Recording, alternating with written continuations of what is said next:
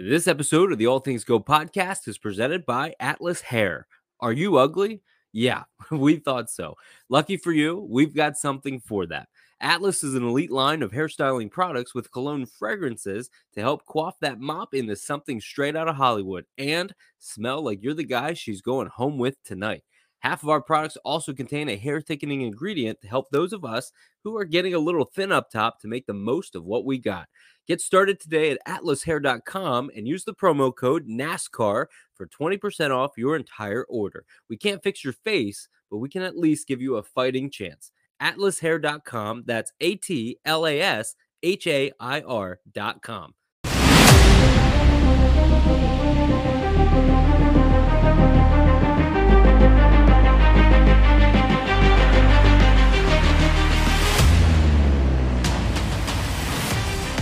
Welcome in to the All Things Go podcast, episode 39, as we kick off season 2. I'm your host, Derek Yoder, joined as always by my co-host, Brian Murphy, at Brian_Murphy_ on Twitter. And Brian, the 2023 season is now in the books. The offseason has begun for many. So how you been doing since we last spoke on the ATG pod?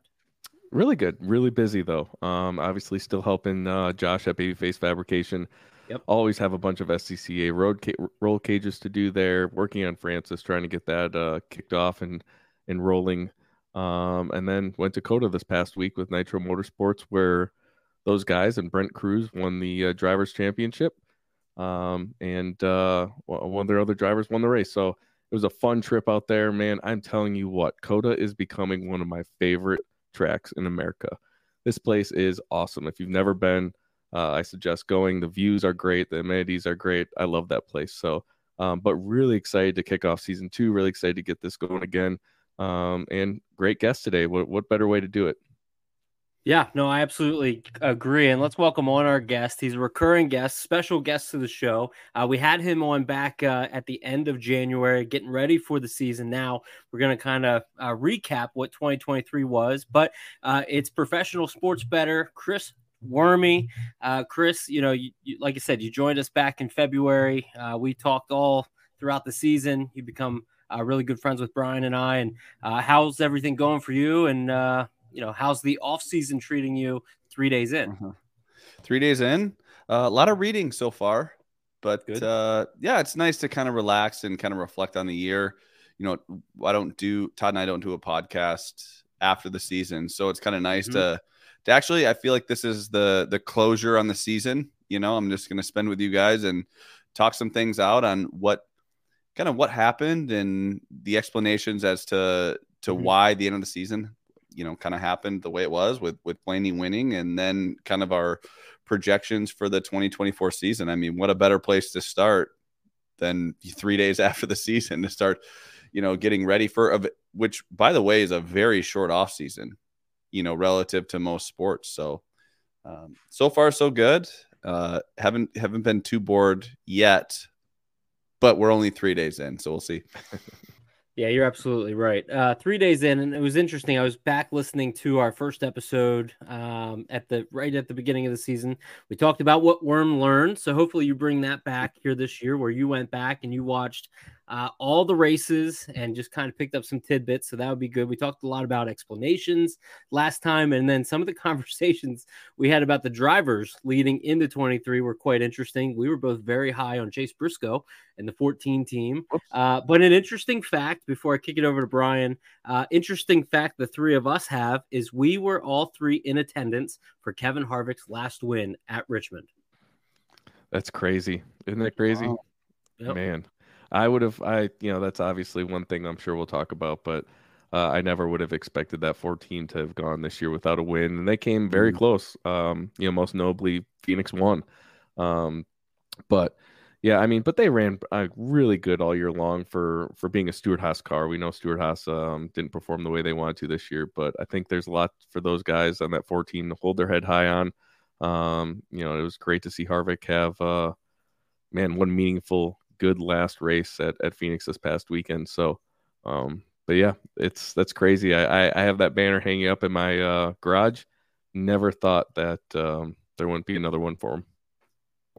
I swear, it hit me like a ton of bricks a couple hours ago. I was like, oh, I was at Kevin Harvick's last win. And then thinking, wait, that was the one that we were all at together. So that was kind of cool that we have that as a unit. But Chris, overall, just kind of before we dive into like Phoenix and then kind of do a recap, what was some of your thoughts? You and I were both in attendance in Phoenix. What were some of your thoughts while you were there for the championship race on Sunday? I think that I've thought about this, that, I've kind of seen in the past few years, I've only been watching NASCAR for 12 or 13 years. So I didn't grow up with it like you guys did. And seeing, whether it was Gordon, Johnson, Dale Jr., Tony Stewart, all those guys retired in, while I'd been watching the sport. But I feel like in the last, 13 years, I actually saw the peak of Kevin Harvick's career. And I think that's why I was more sentimental watching this 4 team than I was some of the others. I did not see Jeff Gordon's peak. I didn't see the peak of his career. I kind of caught the tail end of Johnson's career and his dominance. I was fortunate enough to see Stewart win 1 championship, but never like the dominance that we saw to him when he was with JGR. And with Dale Jr., I think, his kind of legacy runs way deeper than just, his career. I think that his legacy is going to be as an owner and as an announcer and his father. So this was just one of those things where I just saw a raw racer kind of through the peak of his career. So it's kind of the first time like, man, it's kind of a bummer, man. Kevin Harvick's not going to be out there running because he dominated some seasons while I was, betting on the sport. So kind of a sentimental thing to just kind of see Harvick kind of fade. And it is crazy how these drivers really do kind of fade. They just, they don't ever go out on top. I think it's a really tough sport to do that in. And because if you're going on, might as well keep racing. So there was some sentimental value. I thought that the content team of SHR did an amazing job of creating footage, and whether you saw it on social media or you saw it through NASCAR, I don't know. I mean, I didn't get like teary-eyed, but man, there was some pretty cool stuff that I thought that SHR did and the Forever Squad. It was just it's a bummer to see Kevin Harvick go because he's going to be a legend in my mind. And but this is what we do. Where are those fans going to go? I have no idea. Do they leave SHR or do they hop onto another Ford team or do they find an all new driver altogether? I don't know. I think that's a really good question. I know we're going to talk about some of those things because Jeff Gordon had some comments, a week or two back. And, Brian, for you, like I said, I went back and I listened to our episode. And what's really cool is knowing, wow, there's a lot of changes that happened even in your professional career. So what was that like for you? Just, talk a little bit about your emotions and, because you were part of those teams where, like Chris was saying, Harvick had some years where he dominated and you were part of that. And so what was, some of this for you with Harvick retiring and knowing, you were part of his legacy as well? Yeah. I missed the 2014 season and I get to hear all the stories about how special that particular year was. But 2015 and on, that team, when I look back at my Cup career where it's at today, a lot of the highlights had come from Kevin Harvick and that 4 team. A lot of who I am today is because of Rodney Childers, is because of Cheddar, the car chief. All the lessons throughout those 8 years, almost 9 years that I was at Stewart Haas, winning all of those races, contending for championships are all things that, man, I even text Cheddar Sunday morning. I said, man, thank you for everything. This is incredible. It's emotional to watch because it's not just the driver too. And I think Kevin's even talked about this. It is kind of a breakup of a team in a sense once the driver leaves, and you can still have the same people, but it's just quite not the same. And that's not disrespect to Josh Berry or anybody. It's just, this was the core group of this race team. And, now it's time for a different chapter. So, man, it's tough though, because of all the memories, the Brickyards, the wins at Michigan, you look back to some of the almost wins and things that happened, the tough times, the good times. And, it was just a fantastic celebration all year long for not only Kevin Harvick, but, that 4 team in a decade of incredible dominance. Yeah, you mentioned Cheddar, but also, a friend of the show, Stephen Mitchell, who drove the four hauler, and can't thank him enough for all the hospitality he showed me personally when I would go out to every race. We would always find each other one way or another. And just thinking about everybody, the whole trickle down. Yes, we're celebrating Kevin Harvick in his career, but there's so much more behind the scenes to those teams. Chris, do you have a favorite Kevin Harvick moment? I know he didn't pass. I know he's just I actually retiring, do. yeah, what is it? Okay, so I don't remember what year it was. He was in the 29. Okay. And Johnson had led at Fontana all day long. Oh, and Harvick got the 29 going on the high line. And this was the first time my neighbors checked on me after a race because I was screaming. And I think he may have only led like the last 2 laps of the race. I don't know if it was 2011 or I will look once I stop talking at when he won. But I just remember screaming, come on, Kevin, come on, Kevin. Mm-hmm. And my neighbors actually were like, hey, is everything going on? Because I think it was a Monday. It was like a rain out or something. It was a Monday afternoon. I guess it could have been a Sunday. Who knows? But I just remember my neighbors checked in on me. And that might have been my greatest, Kevin Harvick moment that I can just remember off the top of my head. You remember, I've been to the last 20 Phoenix races, so I've seen him win a bunch, almost annoyingly.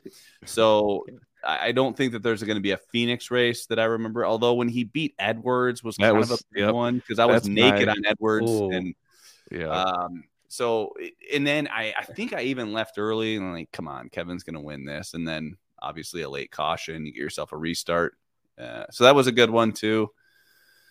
But I would have to say that initial, or not that initial, but he was in the 29 car. I remember he said Jimmy John's car, and he beat Johnson with a couple to go. That's my best moment. I think it was off turn 4 that he might have been like the only lap he led. Just got him, sniped him at the line. May have been. Yeah. So that was that is a good moment. Then that's kind of dates back a little bit to. Yeah, I mean, Kevin's been in it forever. I remember Kevin Harvick in 2001 when he came in and took over Dale's car at Rockingham and didn't know anything about him. And the next thing you know, 3 races later, goes out and wins Atlanta, wins at Chicagoland. And this guy was just really making a name for himself. So it's amazing to think about a guy that has raced since 2001, now retires. And now, the 4 elder statesmen, if you will, Kyle Busch, Joey Logano, MTJ, you could put Denny Hamlin in there as well. I think I might be forgetting one name, but, you weren't there for the championship, Brian. We'll move on to something else next. But what was your favorite 4-team moment there while Kevin was at SHR? For you? I mean, for me, I think it's probably the win after Vegas when we got caught with the roof collapsing. Okay. And or win at Phoenix, we won the next week, just because there was so much momentum. The brace that broke in that roof was not on purpose. Being called out by all the Reddit fans and how that all played out was kind of tough for the race team and trying to go back and prove that we still had the speed to go out and have an incredible year like we did. It was really fun to see him go out there, make that win happen. It almost was like he was going to win that race just to shove it down everybody's throat. And that's exactly what he did. He got out of the car, pointed out the roof.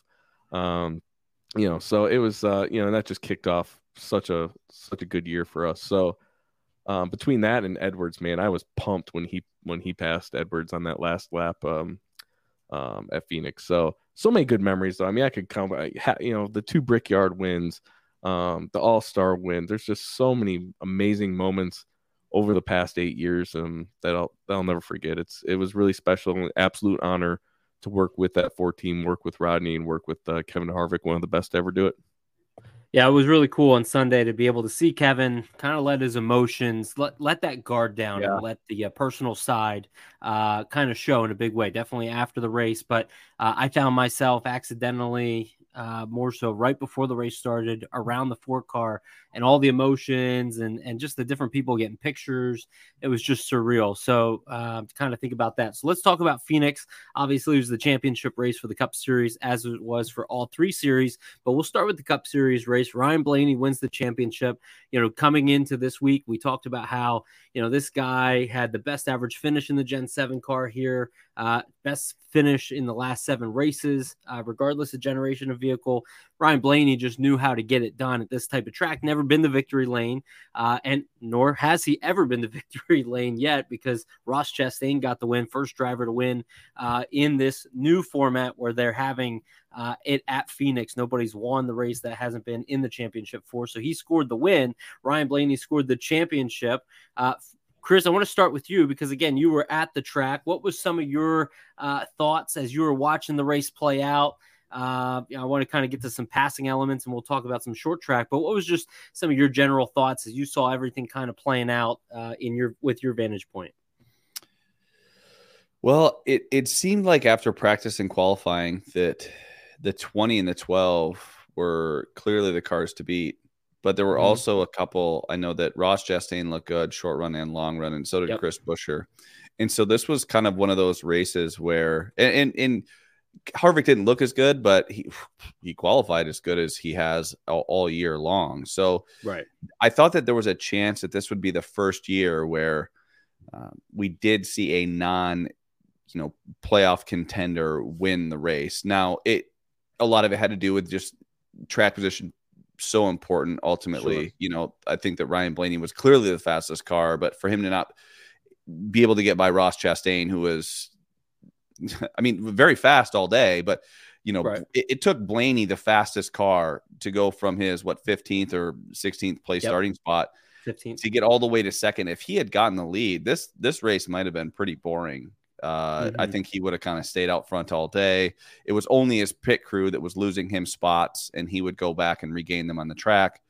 I think it was one of those days where it's like, okay, it's only a matter of time before Blaney just wins the championship. That's what I look like. That's what it looked like as a fan at the race. Now, I didn't pay attention to lap times too much, but I didn't think you really had to.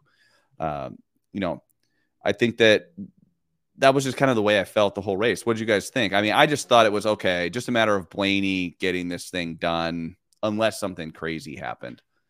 Yeah, for me, I was able to watch the race on the plane flying back from Texas. So technology is amazing nowadays, isn't it? Like I can just my phone just can watch whatever TV show I want for free on the airplanes now. But yeah, to your point, Blaney himself in that car was just unstoppable in my opinion. He would go through the field, in and out whenever he needed to. He was patient. He was very smart about how he passed people, when he passed people. And I'm with you. I didn't really see anything else for that moment that Harvick was leading.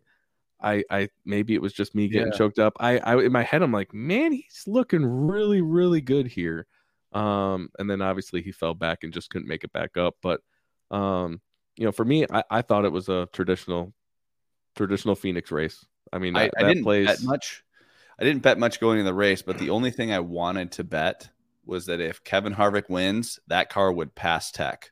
There is no way that they're going to take that win away from him if he ever went through if he were to win the race. So yeah, that car, even the championship stuff. I'm really curious what would it take, motor stuff. Because I know when we went to Homestead for all those years, those cars were incredibly, you were pushing every limit. You went there with 10 things wrong, hoping to fix 8, right, and get away with 2. Yeah. And they would even take the cars the week prior to the R&D center to look at them, check over them, and then after the fact, obviously we'd take the wrap off and tune on a bunch of things. But I always wonder what would you do, because it would have to be something substantial like a motor issue or I just don't see anybody getting thrown out there after you do the big celebration and all that for a Hawkeye issue or a suspension issue or something like that. So, but it'd be such a black eye. Could you imagine, like, you go through the celebration, it's like, sorry, the footballs weren't inflated Yeah. enough. We actually are going to DQ this team and this person wins. Like, hope you didn't celebrate too much or cash your gambling tickets. Yeah. And the opportunities, I think, for that nowadays are far less given the spec car.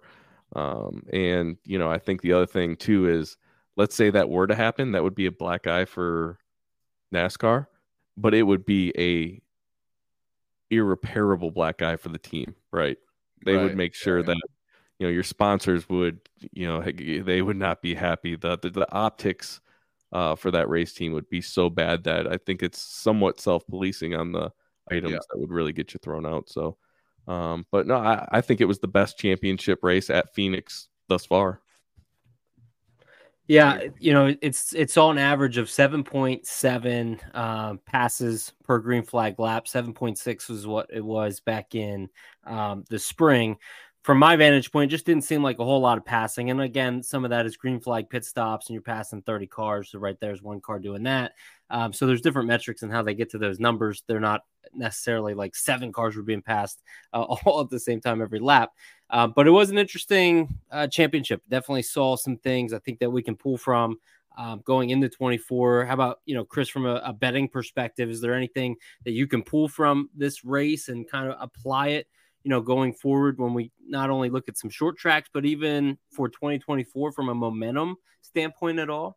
Absolutely. I think it's important to just survive in advance. If you look at the finishes for the 12 team going up to Talladega, I mean, even at Daytona going into the playoffs, a 36th place finish, then Darlington 9th,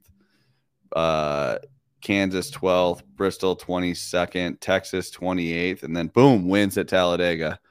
And then from there, he goes the Roval 12th, Las Vegas 6th, Homestead 2nd, Martinsville 1st, and then is able to pull out just the championship. So I think from a betting perspective, and by the way, leading up to those races, outside of just that fluke at Charlotte, he never looked like he was a dominant car. Like, he dominated, you know, a couple races once you get late in the season, but only one race did he ever really catch an eye.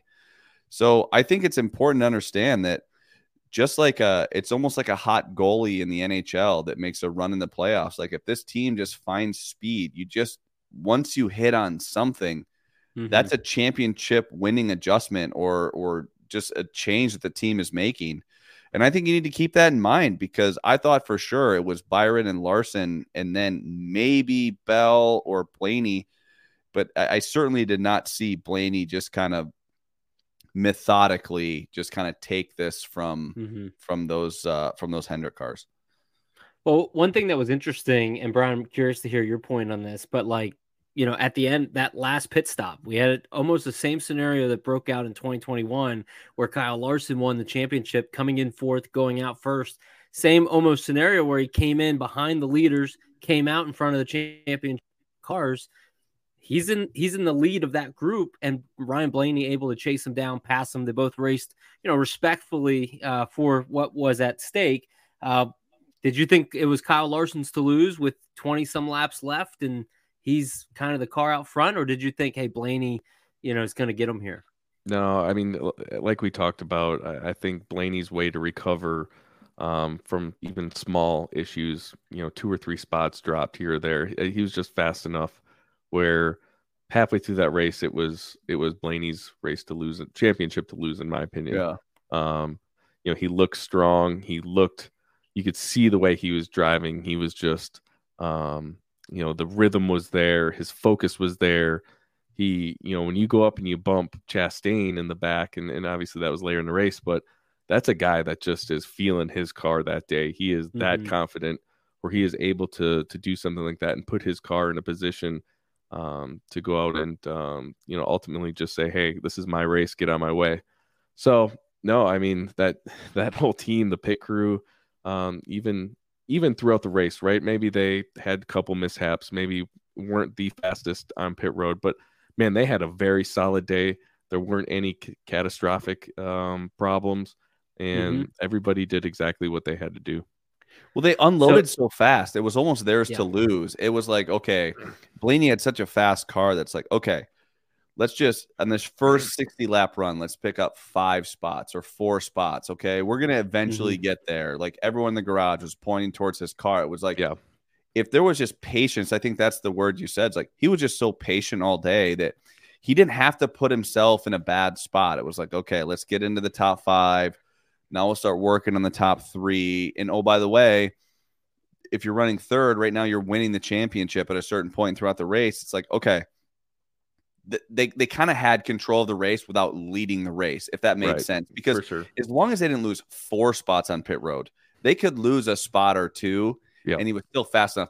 It looked to me like he didn't even have to drive too aggressively to pass Larson. I mean, Larson was hanging on for dear life. It was just a matter of time. So the way it looked like in that movie Gladiator, when he like turns the knife around on him and he starts to slowly shove it into him. It's like, well, he's slowly gonna die. That was like Larson's death. Yeah. All the fans or the people that bet on him were like, oh, maybe he can hold him off. It was like Blaney didn't even have to try that hard. He just had Larson had to make the smallest mistake and he was going to blow by him. And if Larson ran perfectly, he may not have been able to keep the 12 behind him. So to your point, I thought his patience and just his rhythm, like, we're going to get there. We just got to bide our time. And they did a great job of that. And for me, not one of the most important periods of a championship weekend is the first 5 minutes in practice. Sounds crazy, but that first person to go out there and lay down a lap and say, this is the time, guys. I'm coming here. I'm the fastest car right now. You're going to be chasing me. That messes up the other 3 guys, the other 3 teams, because it instantly turns to, oh my God, we are not fast enough. How are we going to catch up? We didn't unload where we want to be.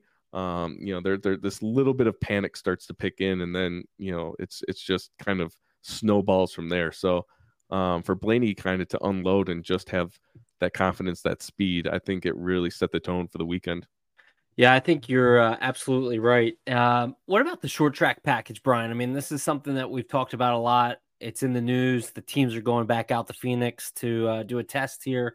6 drivers are going to go out here in just a few weeks to do some testing. They talked about it in you want to call it the State of the Union, if you will, for the sport, about some different things that they're going to be trying out. What have you heard? What do you think is going to happen with this short track package? NASCAR and short tracks kind of go hand in hand. We've lost that identity here over the last number of years. So what's going to be happening in your opinion?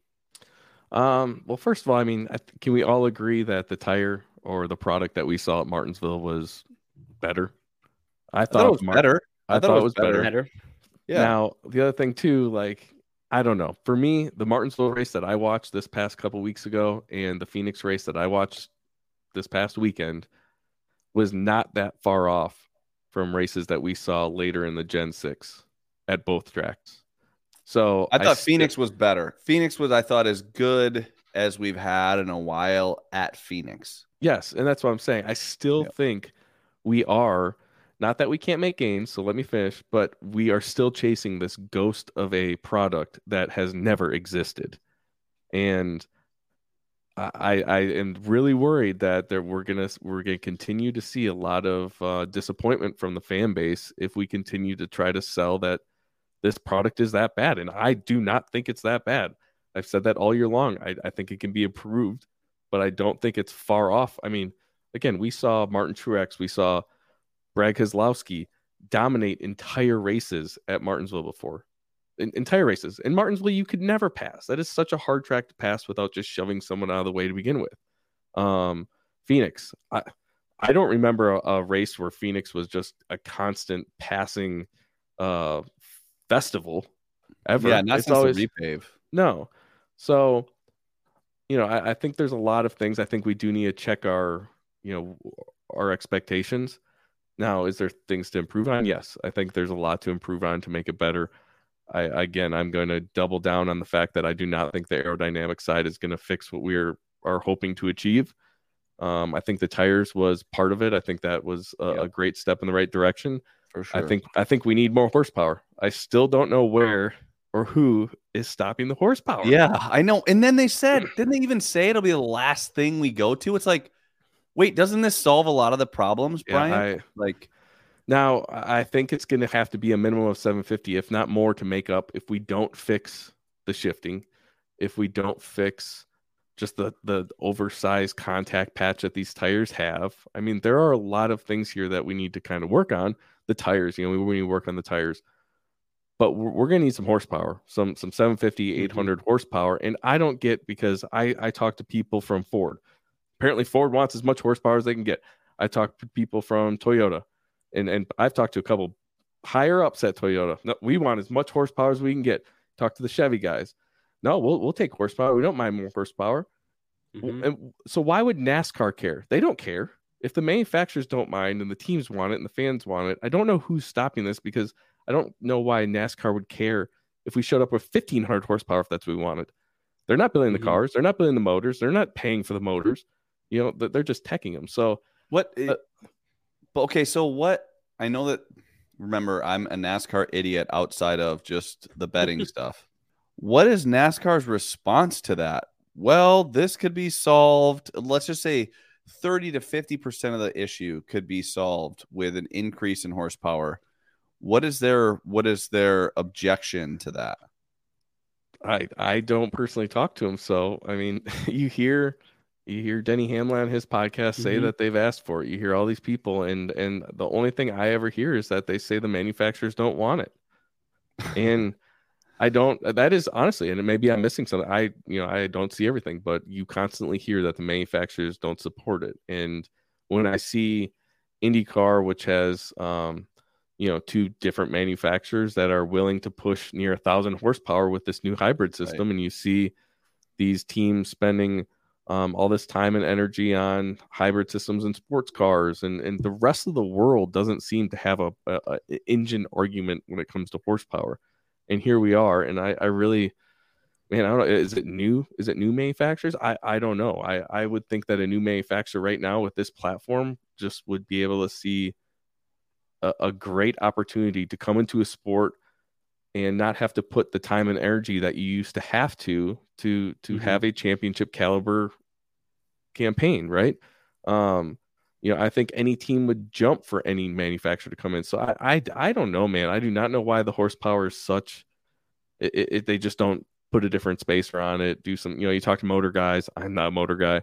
It's a camshaft, some head work, and different spacer, and let's go. So I just cannot believe that we are still going to concentrate on anything aerodynamics. I cannot. I could pull my hair out every time I hear the fact that we're going to try an aerodynamic change, because to me, it's not the way to go. Yeah, because that's stuff that they tried at Richmond, and I remember Christopher Bell was like, "Yeah, basically everything we tested didn't work. Yeah. Like, just it's not. It was more of a waste of our time, essentially." Now, you got Goodyear and yeah, go ahead. You got to remember, and we've talked about this plenty of times, that these cars, let's just say, make about roughly 2,000 pounds of downforce. In the center of the corner at Martinsville, you're talking somewhere between 200 and 300 pounds of downforce with clean air. That's not enough to throw this car off. And I know the drivers keep complaining about dirty air, and I just have a hard time believing that they are not dealing or feeling with something that they felt for years. So I'm not gonna. It's hard for me to say that the drivers are wrong, but I just Denny Hamlin, he says it. He feels the dirty air, but he seems very well over the fact that we're still trying to work on some aerodynamic bits. I've talked to a couple other drivers. Aerodynamics is not on their top list of things that they want to see worked on. So. Well, that's going to be interesting then, because there's a couple tests coming up. There's a couple different topics of conversation before, like you said, Chris. I mean, the offseason in NASCAR is the shortest in professional sports. And before we know it, we're going to be taking cars back out to the Clash and going to have cars on track again, and kind of rolling right back into it. Chris, was there anything else from Phoenix, from the Cup Series, or the short track side that we didn't touch on that you wanted to at all? No. Okay. I mean, I'll be glad when it's not at Phoenix, the championship race, depending on where it goes. Like if it goes to Atlanta, like, okay, no. I don't think they're going to do that. No, they would never. It has to go to a NASCAR, sanctioned track. So Homestead. It's gotta be warm. Yep. So what is that? Homestead, Phoenix, and how warm Fontana is it in Iowa? Would have been great. Fontana would have been great. Yeah, seeing those images of the track getting torn up is. I mean, could they do it in Charlotte? I don't think it's the weather. I don't think is good Hit or enough for miss. your modern day. We've been very blessed this year with some incredible weather this year. I mean, it was gorgeous out today, and would have been perfect for a race, no doubt. But I just don't think that they are I mean, willing it's to. Homestead or Phoenix then. Yeah, that's all you got. Martinsville, maybe. I don't think Martinsville. Why? It's even. Why are we It's not at Chicagoland? That's a serious question. I kind of Well, not forget. during. Well, we Is it can't just do the it for market?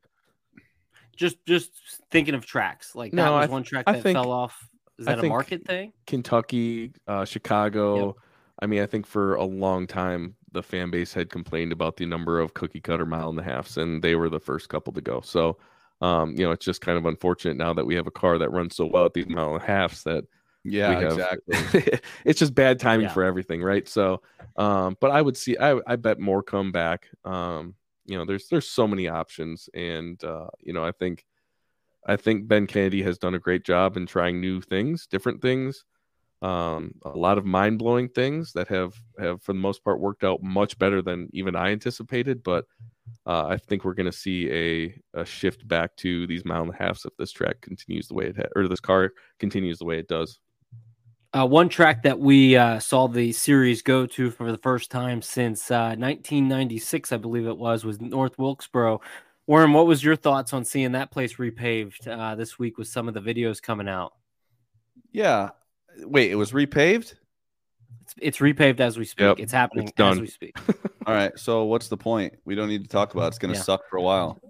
Okay. So there's It was just another. You took the best part of the track and and I don't know how this shape That's it was kind of my in, point. I know, it was pretty bad. I mean, could they have milked another year or something off it? Maybe, but man, I don't know. I think, it'll be interesting to see. Obviously, it'll probably be single file. Could be, unless they fix something. But well, you're not going to get what happened at the All-Star race where you saw someone take tires and then it stayed green. They drove through the field. That just won't happen. You're going to you're going to be playing this game on pit road of do we take 2 or do we take 4? Yes. Like it's just which is a part of racing. I do think that element is important. The strategy is important. It can't be Darlington every week where it's 4 tires and fuel every stop. I do think it needs to be important. Like it is important that we have tracks like this where strategy matters. But we're just going away from these high tire wear tracks so quickly that we don't get a chance to really enjoy them, in my opinion. Like, whatever. It's just a jaded fan, I think, to see just their best tracks or the late years, and then when they're gone, we bitch. That's what happens. Yeah. And I do think Wilkesboro is probably one of the outliers in that.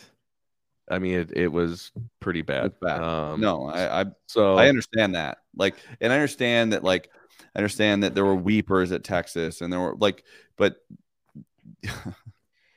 then whoever reconfigured Texas, I don't know who we point the finger at there. That's a good question. Eddie Gossage. We'll go to him. He's been. Well, no, he didn't. He was colorful. Very quick to point the finger, not at himself on that, as he was backpedaling from his comments. But was he ever? Anyway, no, I think. Right. So then, Wilkesboro, I think, is gonna be tough, but they are in this for decades. They just said today, Marcus Smith. So, sooner we can put new asphalt on it. Hopefully, sooner it becomes something entertaining and better for the future. So you just kind of got to bite the bullet at some time, I guess. All right, so then let's do this. We'll do a little bit of a recap here. Brian, I thought you had a good idea with some of these questions, so I'm curious to hear both sides, what you guys think. You put a list of different things here that we'll talk about from the season. We don't have to dwell on these too long, but I think they'll be good topics, and just even for the three of us to learn a little bit. So, Worm, in your opinion, best race this year in 2023 was what? Yeah, I'm going to have to say, I think Kansas won. I think that Larson-Hamlin battle, I thought, and here's why I liked it.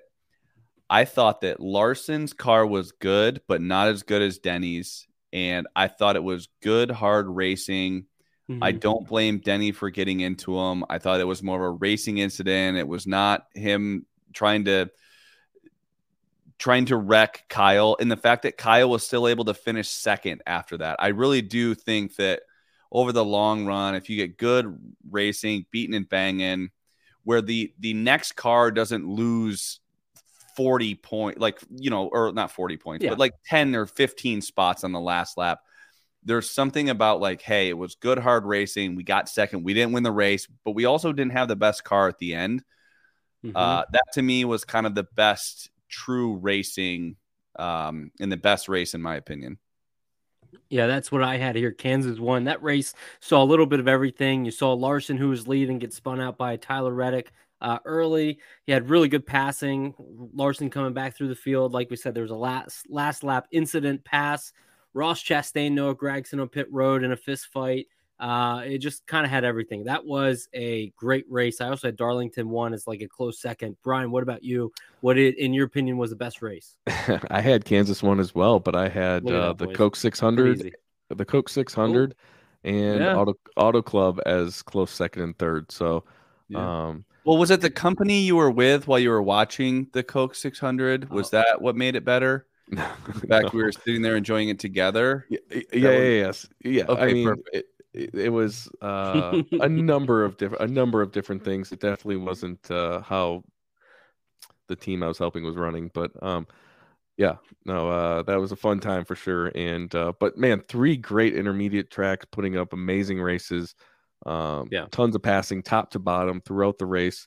But yeah, some great stuff from Kansas. I think probably the best track combined for both races this year. Probably the best track.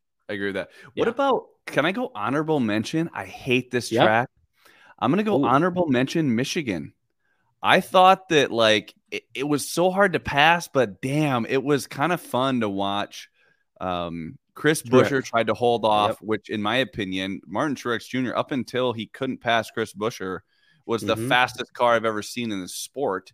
And then all of a sudden, Chris Buescher gets some clean air, and I thought that was really good racing and kind of intense, like that Carl Edwards, Tony Stewart battle at Homestead, where they're like kind of mirroring lap times, and Truex would fall back and then his tires would cool off a little bit. Then he'd make another run. A big chess match. What's that? Yeah, it was pretty good. Chess match. Like it was the 2 fastest cars going at it for a win. I like seeing that, and then seeing them race each other clean, and I think that it's weird we even have to say that right now. It's just you have to say, hey, we like good clean racing. Yep. Yeah, that's definitely one that I was thinking about. And 2, Truex, like you said, he was super fast in that race, but I'd be curious to look at what his finishes were after Michigan to see because he was one of the worst cars in the playoffs after winning the regular season title. I think he had an average place finish in the playoffs of 19.3 or something like that. So pretty bad there. I have it in front of me if you want to hear those. I would love to hear them. So he went to the Indy road course and finished 7th, which I feel like for Truex is a terrible road course. And then he follows it up at Watkins Glen with 6th, and then the playoff started. 24th, 18th, 36th, 19th, 17th, 18th, 20th. So, man, it was Chris Buescher just ruined Truex's. I mean, that's momentum. Yeah, that was good call there, Derek. Yeah.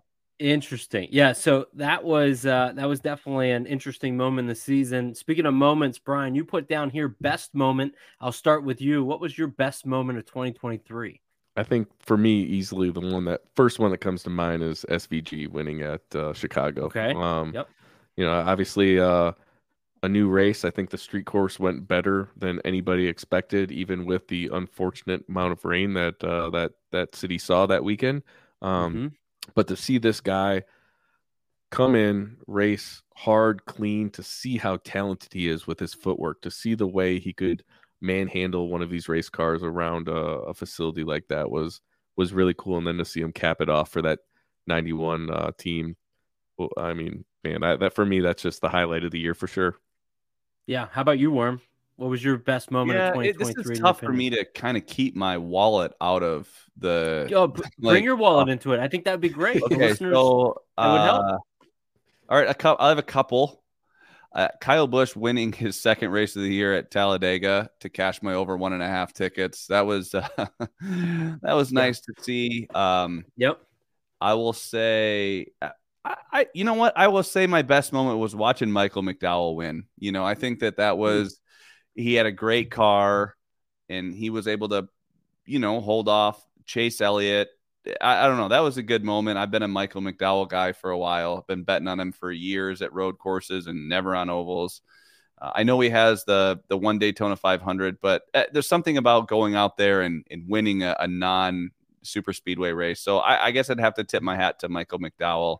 And then I guess another financial ones, Kyle Larson punching his ticket at Las Vegas with a charging Chris Bell was more stress than I wanted to get him to Phoenix for the Final Four.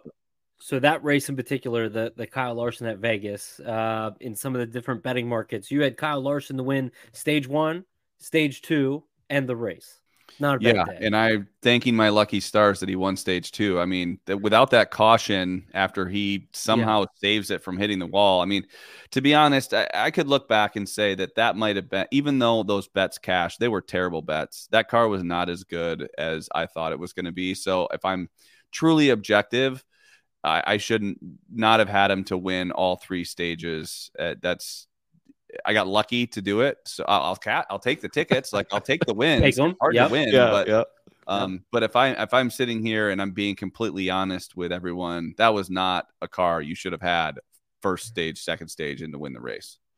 Well, it shows you what clean air can do there. It's interesting because I equate, my betting cards and what I've won, what I've lost. You said about Michael McDowell winning the Daytona 500. I just saw my Penske cards going up in flames there, but it's so much so like you could tell me I could tell you any golf course I've played and what the shots were. I almost could tell you any bets you've had from us talking every Sunday or myself as well.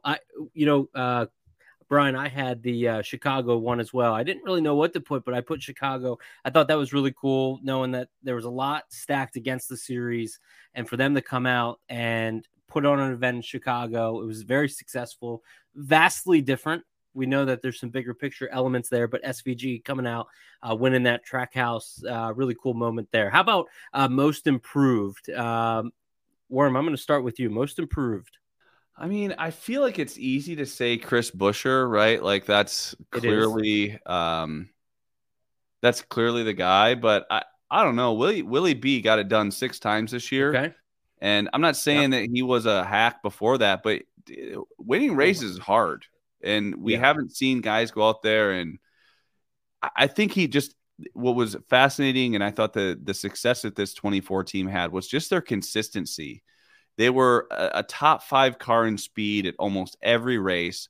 They made very little mistakes on pit road. They found themselves restarting in the top 2 rows multiple times, and he was opportunistic. I think it was just a great season for this 24 team. And I wasn't saying that they were terrible last year or anything, but I think that Chris Buescher is probably the easiest choice. But I'm going to go ahead and say William Byron. Winning 6 times is not easy for anybody. Okay, so William Byron, I think you're right. 6 wins there. How about you, Brian? What did you think? Most improved this year? I mean, I know this team did not run bad for who they are last year, but for me, Michael McDowell and that team to come out and finish 15th in points this year, knowing that they are not part of the Ford Plus program, they do not get very much, if any, manufacturer help. They had a little bit of a alliance with Roush on some certain technical bits, but man, this is all that small team and everything that they did. And to go out and outrun a lot of their fellow Ford teams and go out and win a race, I'm blown away by the things that team did this year. And I'm so happy for them. Hopefully they have bigger and better things coming in the future as well. Well, I like that we all have 3 different drivers. Then I actually have Bubba Wallace, a guy that had career highs in laps led, average start, average finish, top 20s, top 15s, top 10s, top 5s. The only thing he did not have is a win. He got that team into the top 10 in points. So that was a huge success by them. And Chris, you and I talked a lot about how our respect for Bubba, we need to really be taking him serious on virtually every track. Now we can put the road courses to the side, but that team really showed a lot of maturity, which showed on the track, and TRD, the 23 team, they had a lot of speed. So that would be the thing that the driver I was kind of looking at the most from that. He was more consistent this year too. We didn't see him have kind of those mental meltdowns that he's had in the past, where he goes from, being the best car in stage one, losing some track position, and then completely just losing his mind and barely getting a top 20. We actually saw him, kind of keep it together and start to race like an adult. And once I think that his biggest thing is he needs to start believing he belongs to be there, because to be honest, everyone else does. And he always has this chip on his shoulder, like, oh, no one thinks we should be here. It's like, no. We all think you should be here, Bubba. Yes. Like this is a you thing, not anything else. So I almost said Bubba too. So I'd agree with both of those. And Bubba, he fought a lot of adversity out of his own hands. I mean, from pit crew issues to getting wrecked. I mean, he had a lot of incidents this year that weren't of his doing. Correct. And he was able to rebound as good as he could, keep his head on his shoulders, and find these good finishes that he deserves. So he is trending in a very, very good direction. I agree. I agree, Brian. I think that this 23 team is going places. I really do. Yeah, I think 23-11 as a whole, with the 45 to 23, it's just going to be, they move into a new shop here in about 60 days. It's going to be an interesting thing to see what happens going forward for them. Biggest disappointment, just kind of kick this off, Chase Briscoe, SHR as a whole, you can put them all in there. Chase Briscoe was a round of 8 car the year before.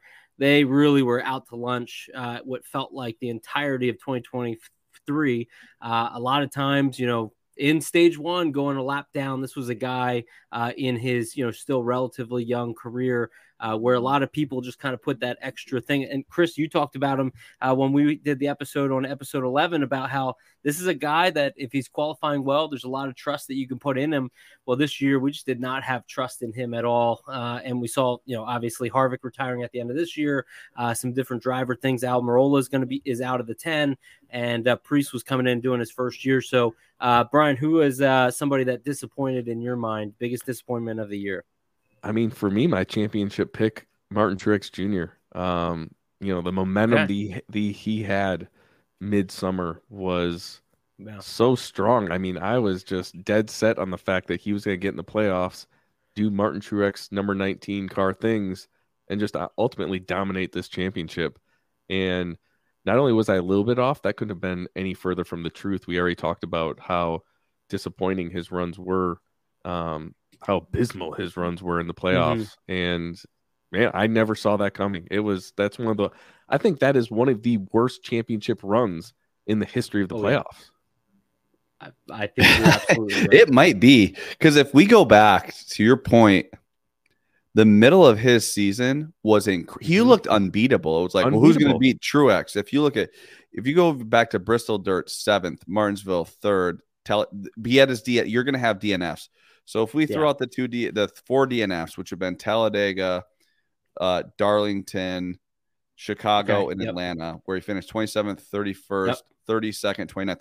Let me read off to you Martin Truex's finishes from Bristol to Watkins Glen. 7th, 3rd, 1st, 8th, 3rd, 5th, 1st, 2nd, 1st, 3rd, 7th, 2nd, 7th, 6th. Are you shitting? Like, you know how hard this sport is? Wow. He made it look easy. Yeah. I was telling people, like, well, I mean, I think just Truex is going to win. Like, I've never been since, it was, I guess, Larson in 2021, where it's like, how are you going to beat this guy? And then the absolute wheels fall off. Yeah. I mean, even when they fell off early on, even before the playoffs, right? Heading into the playoffs, it was like, oh, they had a bad stack of races here. And still, I mean, I was still like, it don't matter. They're that good. Yeah. They're just going to get back in their rhythm and go back to dominating. And it got worse. Like, it never came. And I just, oh God. What happened? So Brian, let me ask this question. He looked like one of the cars to beat at Kansas 2 in the playoffs. And he runs over something on pit road or something and scores that just DFL last, no points, nothing. What happens if he goes out there and runs top 3 or even has a race winning car and wins that race? Do you think that kind of changes things for this whole team? I guess there's too much to say, right? I mean, when I look at it, I kind of compare it to, and it's similar but very different, obviously, to 2020 when Harvick ultimately Yeah. fell out of the playoffs, right? Yeah. And a lot of the things were just out of your control. Mm-hmm. And, obviously I think there was maybe just 2 or 3 weeks there where they were out of control with Harvick, where we saw, 10, 11, 12, 13 straight weeks of just poor performances or issues with that 19 team. Yeah. But I good mean, point. it doesn't even have to be things that you did. You could still have the performance, but if you hit walls and in the back of your mind, something's going to happen, and you don't have that swagger and that confidence that I talked about that they had all summer long, Yeah. these things just kind of fall apart without you even, they just crumble through your fingers and you can't do anything about it. And If it's it's not so one weird. thing, it's another.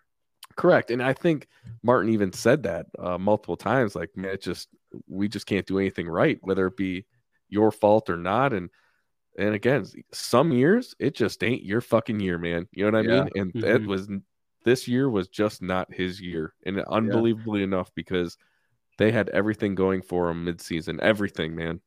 So, Chris, for you, just a question, because we look at the 2023 schedule versus the 2024 schedule. Due to the Olympics, there's going to be some reshuffling that goes on, meaning we're going to be seeing some tracks moved into the playoffs that we did not see this year.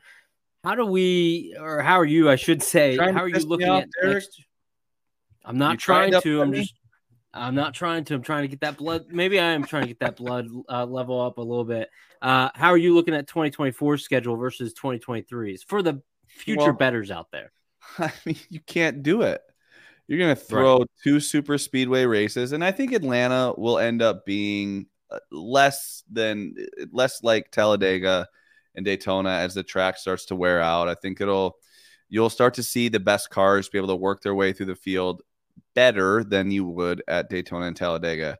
That is still no excuse to put it in the playoffs. And then you throw 2 road course races in there, and it's like, I don't know. There's a reason we have the term road course ringer. It's like a word. Like we can't ignore the fact that throwing 2 road courses in there and 2 super speedways, it definitely adds an element of chance, which quite frankly, I don't think needs to be added in the sport.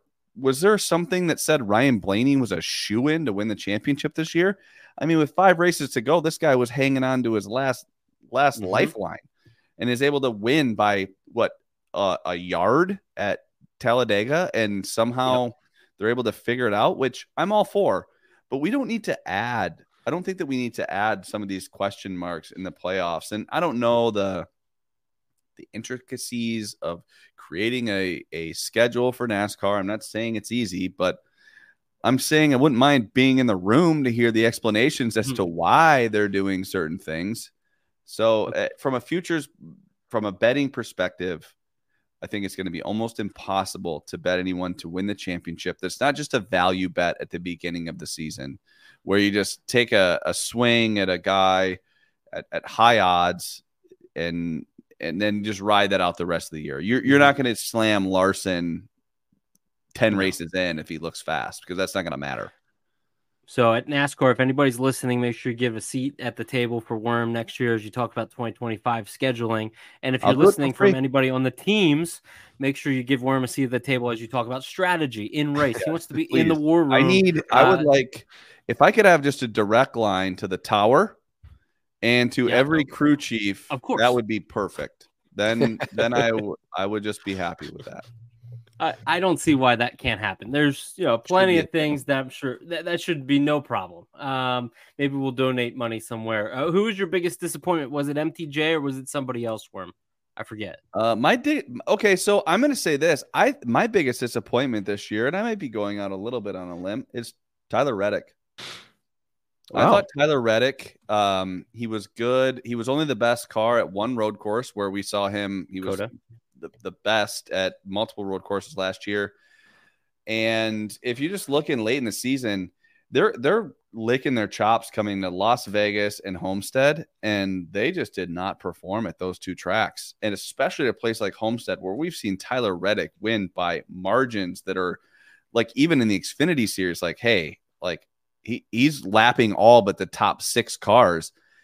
And so I would say that just his kind of late performance, I thought that he had a chance to really do something special here in the playoffs, the way that everything kind of worked out with him making it through kind kind of the tough round in Fort Worth and Talladega and Charlotte, I thought this set up perfect for him to make a little run in the playoffs, and he just kind of disappeared. And you kind of couple that with the expectation of him on road courses. I think that the field's caught up to him.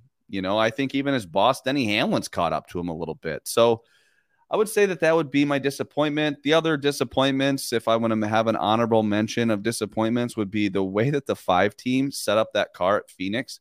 I mean, you had 3 weeks to get this thing set up, and you show up and you're the 3rd fastest car. I mean, it was quite obvious after practice and qualifying that it was the 20 and the 12, and the 12 was the best, and the 20 was kind of, 1B. And you could tell he was hanging on for dear life. I mean, he drove the shit out of it that entire race, and he was losing spots to Bubba Wallace at Phoenix. And this is a championship 4 contender. And to see that first run, Bubba Wallace pass him, not hating on Bubba, but he's not a guy at Phoenix where you expect him to go out there and run the top 5 and pass Kyle Larson. So that would be my second disappointment. Yeah, you texted me on Sunday. You're like, Bubba? And I was like, well, he's in a spaceship, literally and figuratively. But that was just, one of those things, like you said, seeing Larson kind of struggle and some of these other cars go a little bit stronger. Brian, one question I thought I liked, you said crew chief of the year. So why don't you kick that off? Who is your crew chief of the year? I mean, for me, I'm going to go back to harping on that 34, and it's Travis Peterson. Okay. And again, the things that team is doing by themselves and outperforming teams with triple the budgets, almost 100% more, almost 100% more than of the manufacturer support. And to see that team go out there and compete the way they did this year is really, I don't know how they do it. I really cannot sit here knowing how have worked for a elite cup team, and I cannot sit here and tell you how it's possible that they can go perform the way they did this year.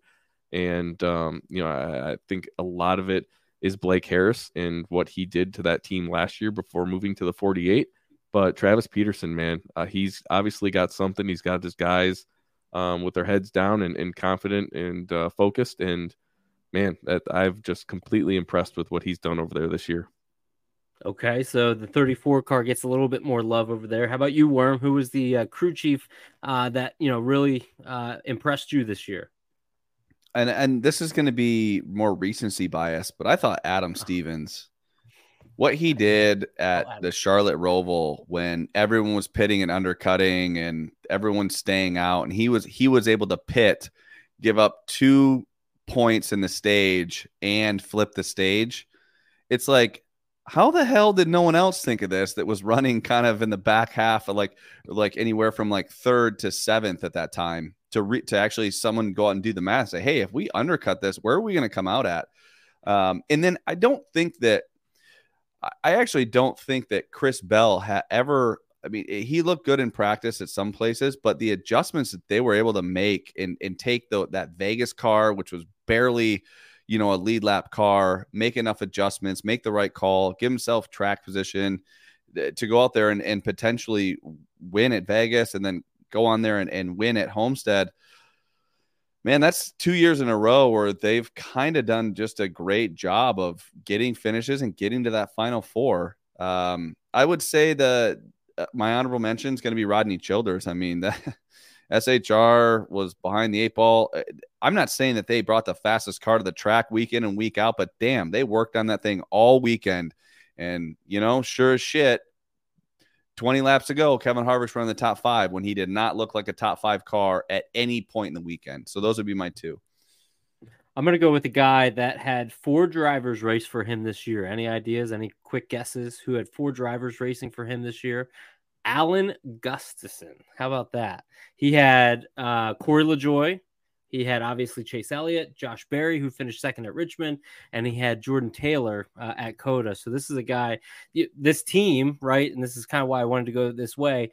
They were battling in the owner's points in the final 8. They had an opportunity to advance in the owner's points after, having Chase out for so many races and just seeing the championship efforts by this team or crew chief, that leadership. So that was kind of the guy I wanted to highlight there. I think all that you guys said was very good as well. That's a hell of an angle you pitched for that behind crew chief. Right. I mean, Right. I'll give you that, but let's look at where Chase Elliott just ran at Phoenix. His driver rating was 59. Chase Elliott's driver rating was at 59. 30,000 feet in the air looking down. If it's like you had 4 different drivers and they were still competing in the owners championship, okay, I'll give you that. But yeah, that's my explanation. So that's a pretty damn good explanation. That's the only one that works for that. I will say he doesn't deserve the shit he's been given this year, though. I agree. Well, the whole issue. Well, let's go back. Was it at Watkins Glen when they ran out of gas? Yes. Yep. By the way, I'm an idiot that bets on the sport, and I knew when they said you can go 2 laps, I'm like, 2 laps? You go 2 laps at Dover. You can't go 2 laps at Watkins Glen. I feel like there must have been a I don't know, a conversation, a brain fart. Yeah. There's no one that thought that you could go 2 laps. There's no one that said you could go 4.5 miles. There's no one that thought that. But something happened where it was like a consultation at a barber shop where they accidentally said, no, buzz the top when you meant buzz the thighs. Right. Exactly. That's what happened. Something like that. I get that. Yeah.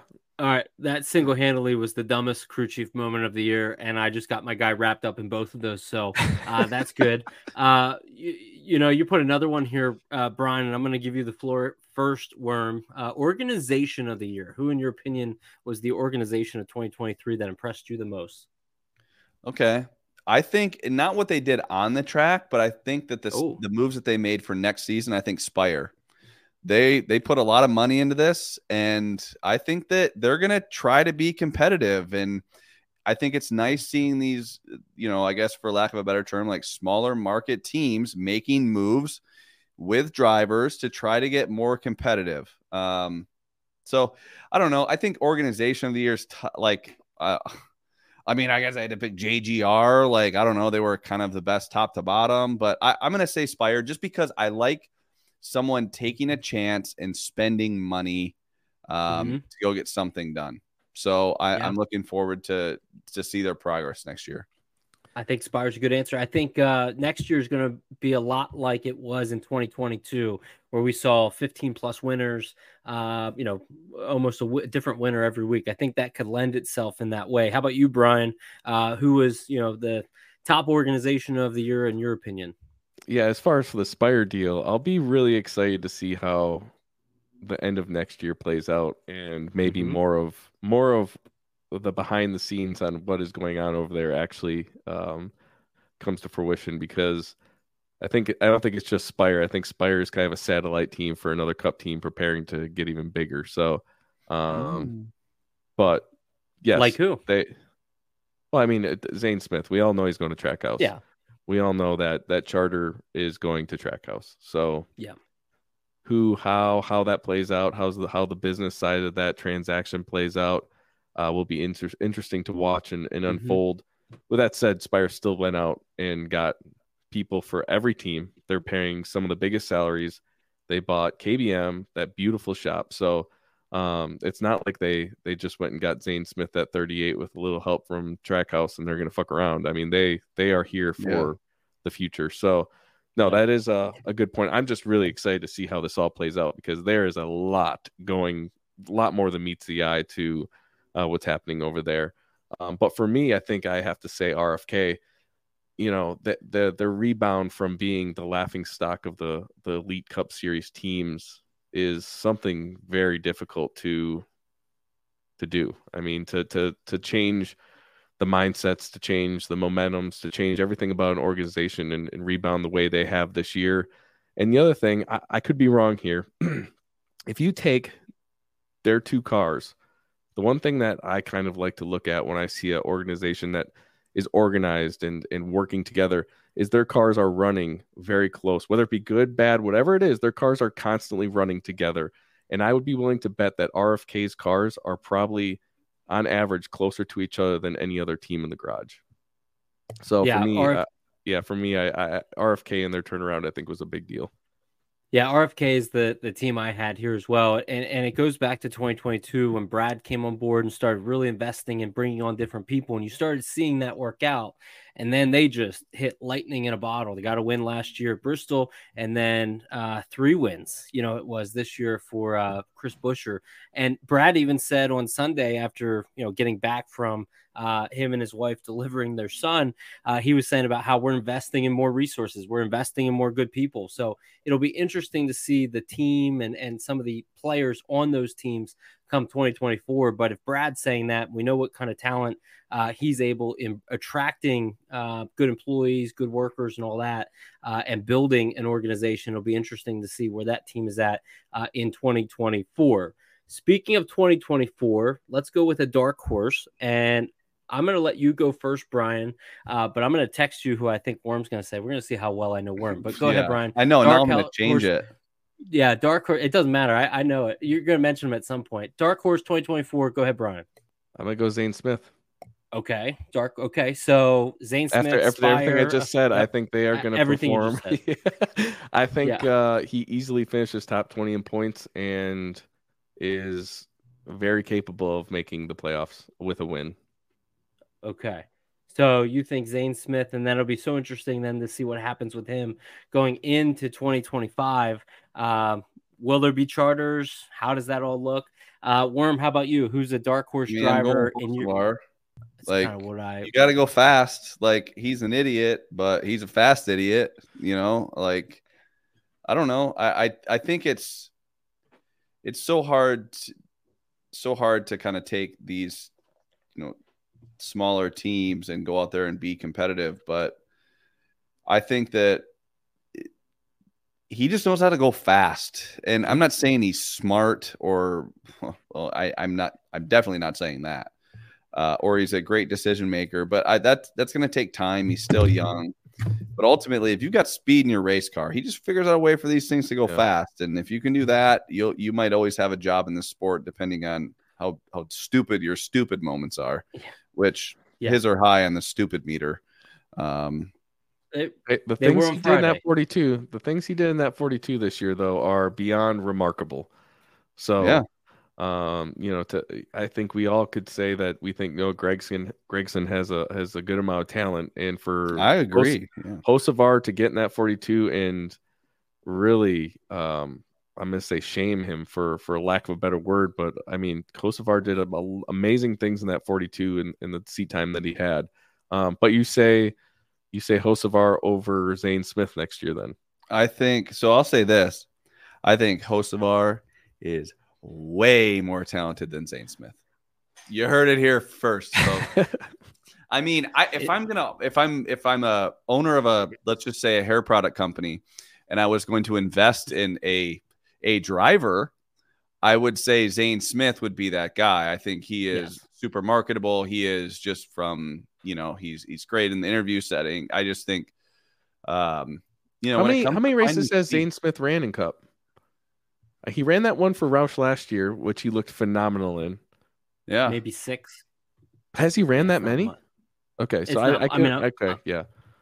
All right, go on, Chris. He ran a couple this year. I just think Hocevar right now, if I just look at who is a guy that goes fast, I would say that Hocevar has done that. And I don't know. I guess that was just gonna be my dark horse. I've kind of been over this a few times. That I just think he just goes fast. So we can work on the other stuff, but Hocevar is exactly who I texted Brian. So I knew of course it was. We're gonna say that. I mean, I have not been shy about that. Like that, I think. No. It was between two guys. It was between Hocevar and Eric Jones, and I said Eric Jones. So I just assumed that you might. I didn't know who it was going to be, but I was like, Eric Jones was going to be is the guy I wrote down because, what we saw this team really doing with not a whole lot of backing, as the rumors had it. Yeah, with this Chevrolet. is a good point. And Eric Jones, I mean, the winner of the Southern 500 back in 2022, goes to certain tracks and really performs, and is a guy that is super talented. And TRDs probably, they're definitely super strong at mile and halves, and that's what you kind of need in this sport. So that's a good point. That he's gonna be in a TRD next year. I really like that. So interesting there about Hocevar. I shouldn't be surprised. How about your champion? Too early to call, Worm. Don't worry about pricing. Don't worry about anything like that. But who do you think will hoist the mantle in 2024? Early Werme or early call from Werme next year. While you're thinking, I just feel like I'm going to get crucified for this if I pick someone. Oh, who do I think? Gosh, I really want to pick Brad Keselowski. Oh, I really like that. Brad Keselowski. I like that. I think that he's been close. He's been the best car a few times, kind of late in the season. I think when it comes to talent, he's as talented as they get. Yeah. And I think that this team is on the uptick. I would say it's him or Reddick would kind of be my two. But I'm gonna go on a limb and say Brad Keselowski could win this thing. If the cars are underneath him, I trust Brad week in and week out to get the best finish possible out of that car. Okay, so Brad K for you. Were you thinking the same thing, Brian? Brad Keselowski, or was it somebody different? Definitely somebody different. I'm going with Kyle Larson for a redemption year. I don't know. I have a lot of faith in Cliff Daniels. I think both of those together are just a tough duo. I think they're smart. I think they're fast. And I think they're going to be pissed off heading into next year with their performance that they had at Phoenix. You would go with the front. You really went out on a limb there. Yeah, you would do that. But with that being said, be good next I'm going to go. Okay. I'm going to go with the 24 and 24. So 24 and 24. Okay. Yeah. So Byron, obviously 6 wins this year, taking that next leap. We know he's really good at Phoenix. Again, that's where you have to be really good at, and just kind of some of those closing opportunities down those tracks. So good stuff. Just kind of wanted to touch on some of those, Brian. I thought those were some good conversations there. Anything else, Brian, that we didn't get to kind of touch on that you wanted to at all?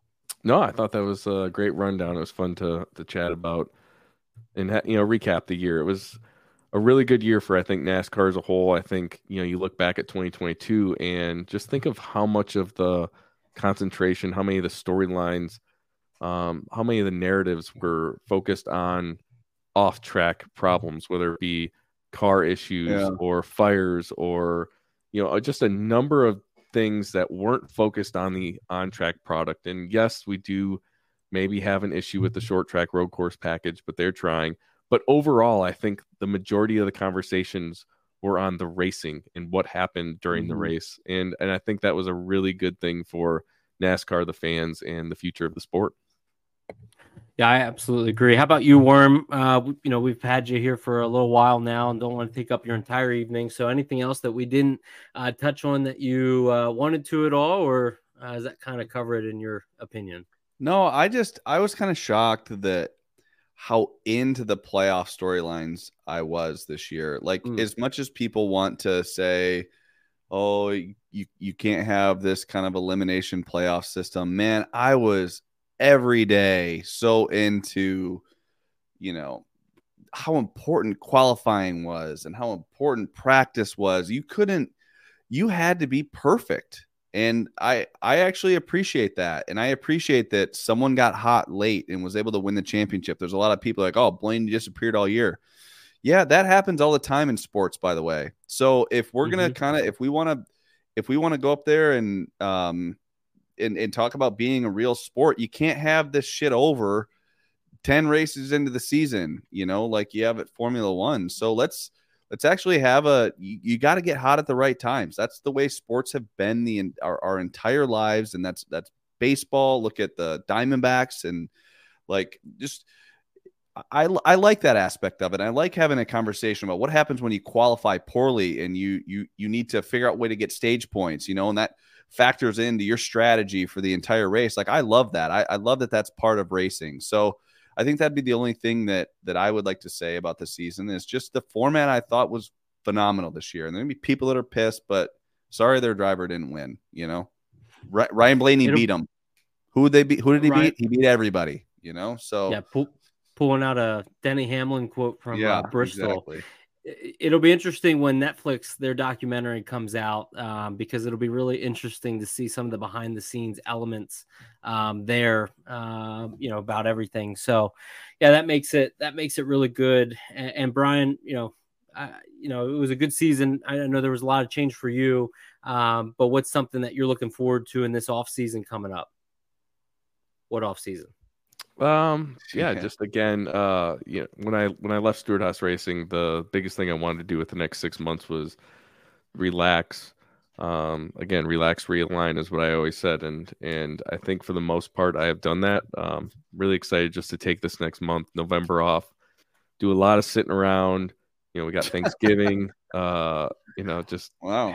Yeah, hang out, and I haven't worked the last 3 days. I just sat at home, did some housework, grilled out, and relaxed, and that's what I'm going to do, I think, for the rest of this month. So a lot of things in the future that we'll be able to discuss. I'm really excited about next year's Cup season and all the possibilities and opportunities that it holds. How about for you, Worm? What's the off season look like for you? I know you said about reading books and doing different things. I know you keep busy. You obviously have a hair. I'm going to be completely honest. I'm going to tell you what I'm going to do. I'm going to beg Fox and NBC to give me a position as a betting analyst.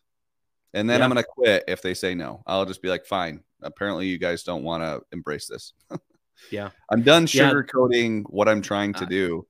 The fact that every sport on earth has betting analysts and NASCAR doesn't, yet their partners sponsor cars, is an absolute joke. So that's going to be my, hey, Fox, your broadcast has been phenomenal the last few years. I roll. Could you use some help with maybe some other stuff on there other than, taking Clint Boyer's money? So that's where I'm at. Mm-hmm. Yeah, I tweeted out today.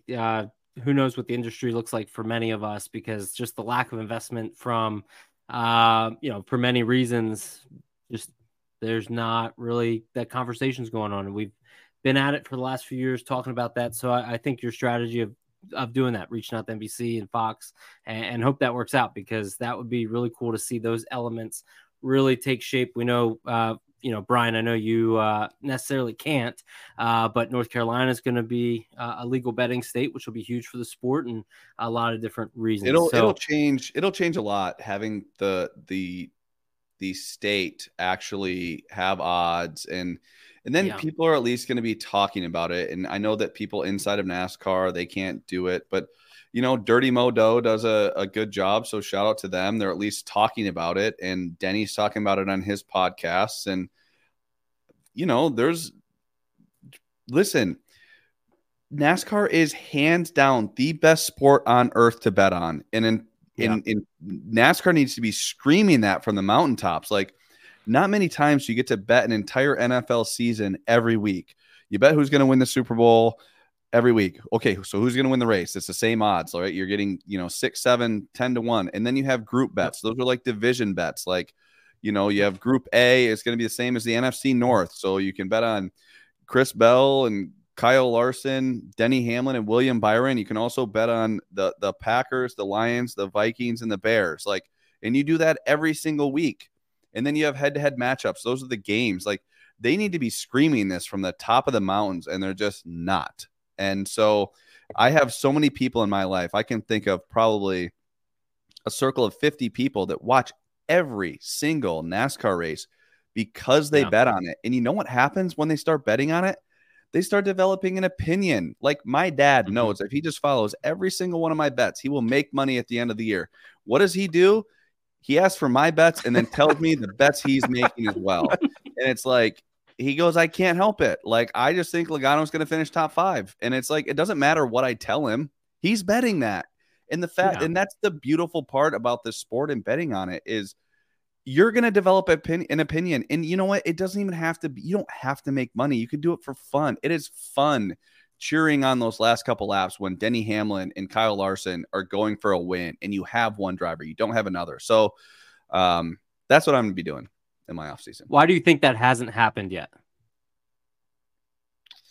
Well, the All Things Go podcast. NASCAR is a sport that is owned by one family.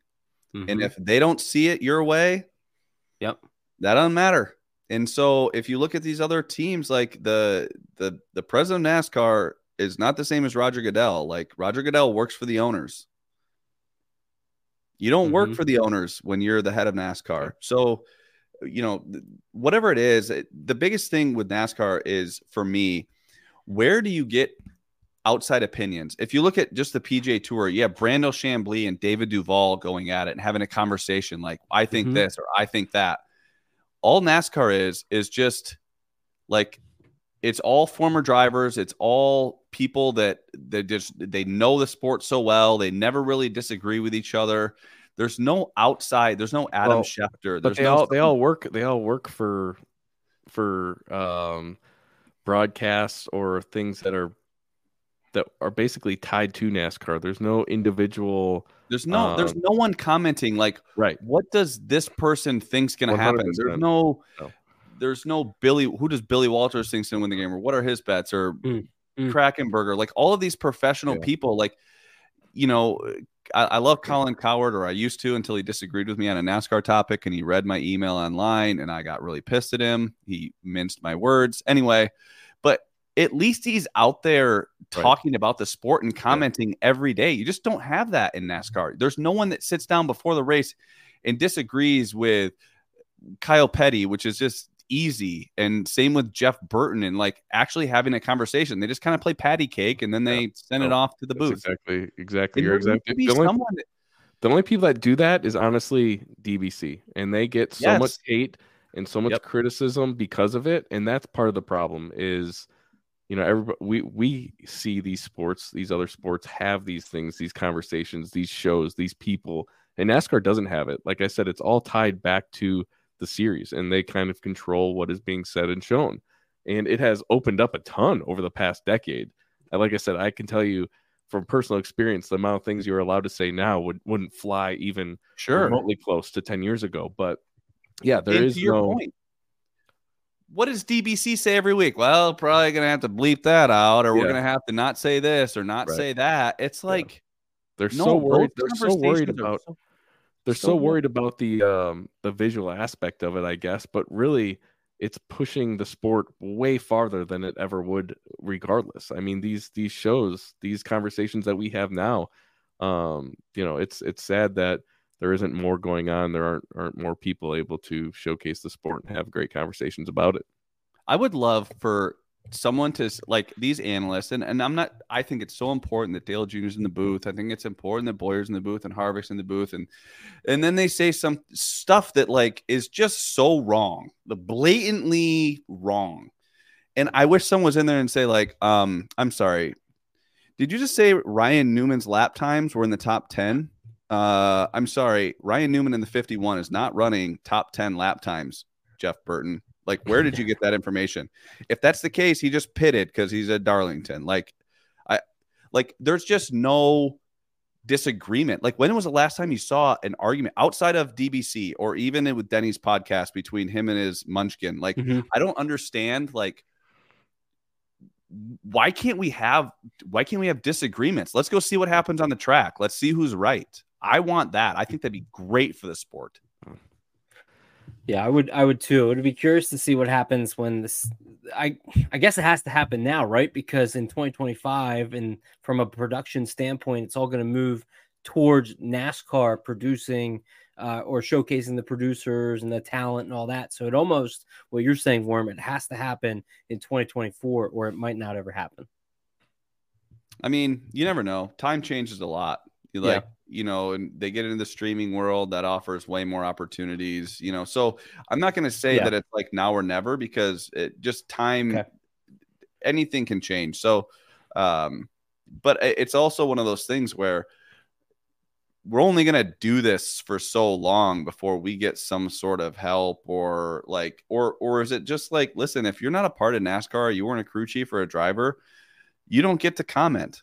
You don't, that's just, and that's what it seems like right now. You look at Race Hub, you look at, I guess Sirius XM, I guess they probably do some different stuff, but it's the same guys every week taking calls from fans. Like, I don't want to take a call from a fan. It's like, well, I think that Chase Elliott had the best car last week. He just got caught up in traffic. It's like, yeah, he had a driver rating of 59. You're telling me right now that he had the best car, and he went out there and qualified in the mid-20s and was able to drive it away all the way up to 16th. Like, My worry is it's going to have to take an independent person or entity to do this. It's not going to come from the broadcasters. It's not going to come from the series. It is going to have to be a completely independent something, because to be able to share your opinions in the way that you're asking for without any pushback or repercussion, it's not going to come from those three areas. It's not going to come from a team. It's not going to come from a broadcaster, and it's most likely not going to come from NASCAR.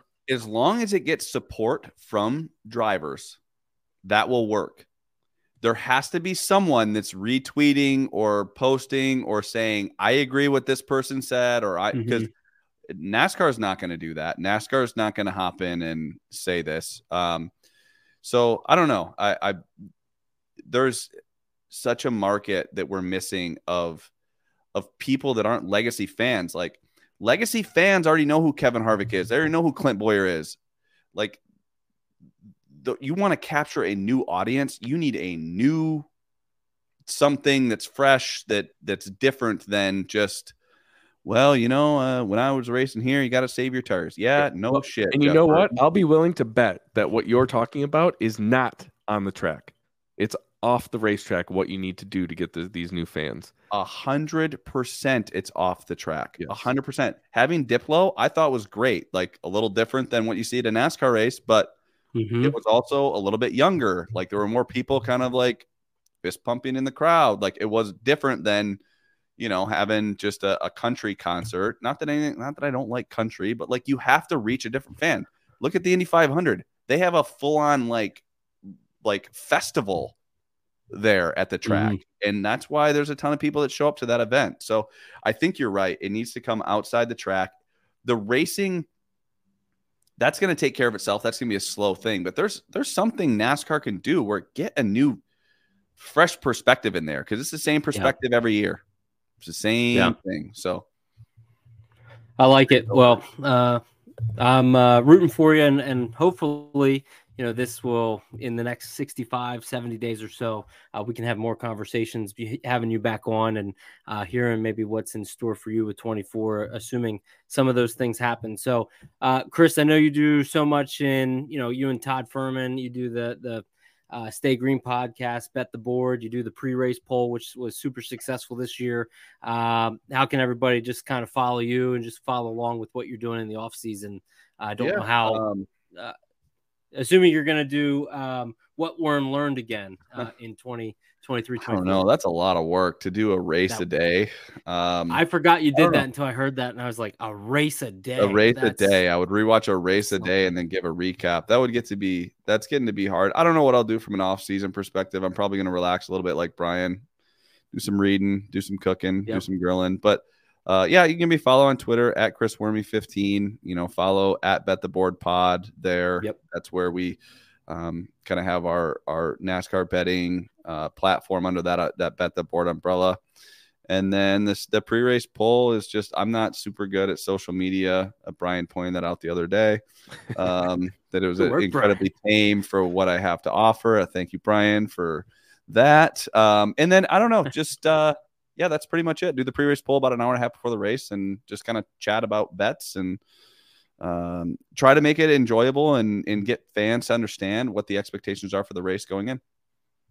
Yeah, well, always appreciate having you on and talking as much as we did this year. So thanks again for giving up your time each and every week and joining us here. So best of luck with everything, Worm, and happy off season. Yeah, thanks. Appreciate it. Appreciate it. We now welcome on Greg Morgan. And Brian, you talked to me a little bit about Greg. I know he's involved in what you're doing over there in the Murphy Esports or Murphy Esports on that side of things. Great paint schemes with the All Things Go and you and Devin, and really cool to understand a little bit more about what you were saying with Greg. So, Greg, thanks for joining us. Hey, I appreciate you having us. It's been a great deal learning more about iRacing. Yeah, and Greg, before we jump into the iRacing and Cardano Hosky, you are a racer yourself. You have a major background in fabrication. When it comes to stock cars, you've done it, and you've seen it. maybe just talk a little bit about your racing background and all the cool things you've done. You've 24 hours of Daytona winner. I mean, like I said, you've done a lot of things. Yeah, I've been playing with cars since I was little.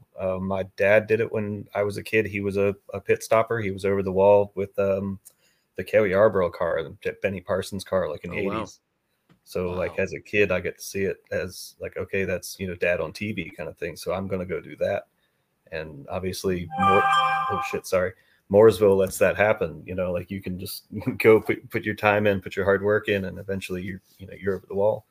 So I just found fabrication was kind of easy. I like to draw and stuff. So like welding came easier to me.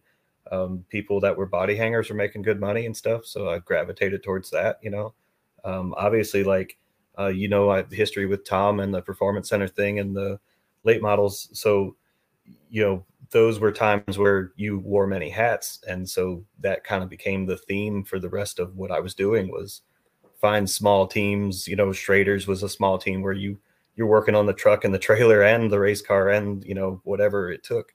So, yeah, I think I just would rather, ran through the career, kind of on that small team frame, enjoying that part of it. I'm gonna have to get some pictures from you so we can put it on our Twitter and everybody can see, because you have a lot of pictures of you posted one today of the body panels you used to English wheel, the fenders. I mean, you were in the thick and thin when it was hand built pieces of art. Yeah. So make sure I get with you so you can we can show some of those cool pictures from especially I remember the Schrader days and then the ARCA series and really when that series was at the height of its creativity and all the cool things you did. But also talk about real quick after your time in the ARCA series and in NASCAR, you moved over to the Dodge Viper team with I'm drawing a blank. Riley. Riley. Yep. Maybe talk about the differences going from a body hanger in NASCAR to the things you were doing on that Dodge Viper team. Cool. Yeah, that was definitely an eye opener. It was 2014 is when I finally said, okay, I'd done COT cars for a while. ARCA was going to the standard body and everything. And it was just like, all right, if I'm going to work on something that's the exact same, it's going to be cooler looking than this. And so the Viper fit that bill where it was beautiful. It's like the shapes of it are just awesome. So you thrown right into that where, you're able to weld the chassis too, because, as a body hanger, you kind of doing everything. And learning the TIG weld early on, they want all the chassis TIG together. So like that just fell right in. The differences in the worlds were great because it was like a finishing school. In stock car land, we learned it like off the hip, off the tape measure. And here it's a CAD drawing. It's an exact figure. It's to this nanometer. So it was learning how to use the mill to like the 5th decimal and stuff, and learning how to build fixtures, and learning how just again like the higher level of putting cars together more precisely, I guess, rather than just us hillbillies just putting them together every 6 days and tearing it up and doing it again, tear it up, do it again. These cars never really got tore up. I mean, occasionally banged up in a rear clip or something maybe, but like not on the scale of what we are used to. So that world was cool because we jumped in with a lot to offer. A lot of those guys really came out of the what do you call like the dealership world, the ASE world, where they were master certified mechanics on that respect. But when it came to racing, they didn't have the amount of laps and years of laps that we were able to put in. They might have been going to 24-hour races and running more miles there, but their series was 12 races. And, with between late models and legends and stuff, we could run 12 races in like August and September, so like we ran circles around them and just experience of highway experience, of just life experience, of just racing experience, of just whatever. So you jumped up the ladder pretty quick on that stuff. So by the time it came, those guys, I easily saw like, all right, well, you're not just a fabricator in a corner, you're going to the racetrack with us. And then you're rear mechanic. And so that's every bolt B-post back, which is a nightmare when you think of how complicated the back of that car is. Air conditioning, like we've never had to deal with air conditioning on a car, So yeah, that, and then of course, you're a pit stopper, so you're responsible for this tire and whatever other job there is during that stop. So yeah, you're again a big team, a big effort, because it was SRT. It was you had Dodge, like factory help, everything, like it was a real high end deal. What's it, the Garage Monkey sponsor, that was a big deal with those guys. But like it was a small team feel, because we were really 5 guys like getting it done, like when it came down to it, there might have been 50 people in the picture, but on that team, the guys that are attacking the car and directly making that happen, it's kind of a small niche. Well, so let's talk a little bit about your new modern day specialty here.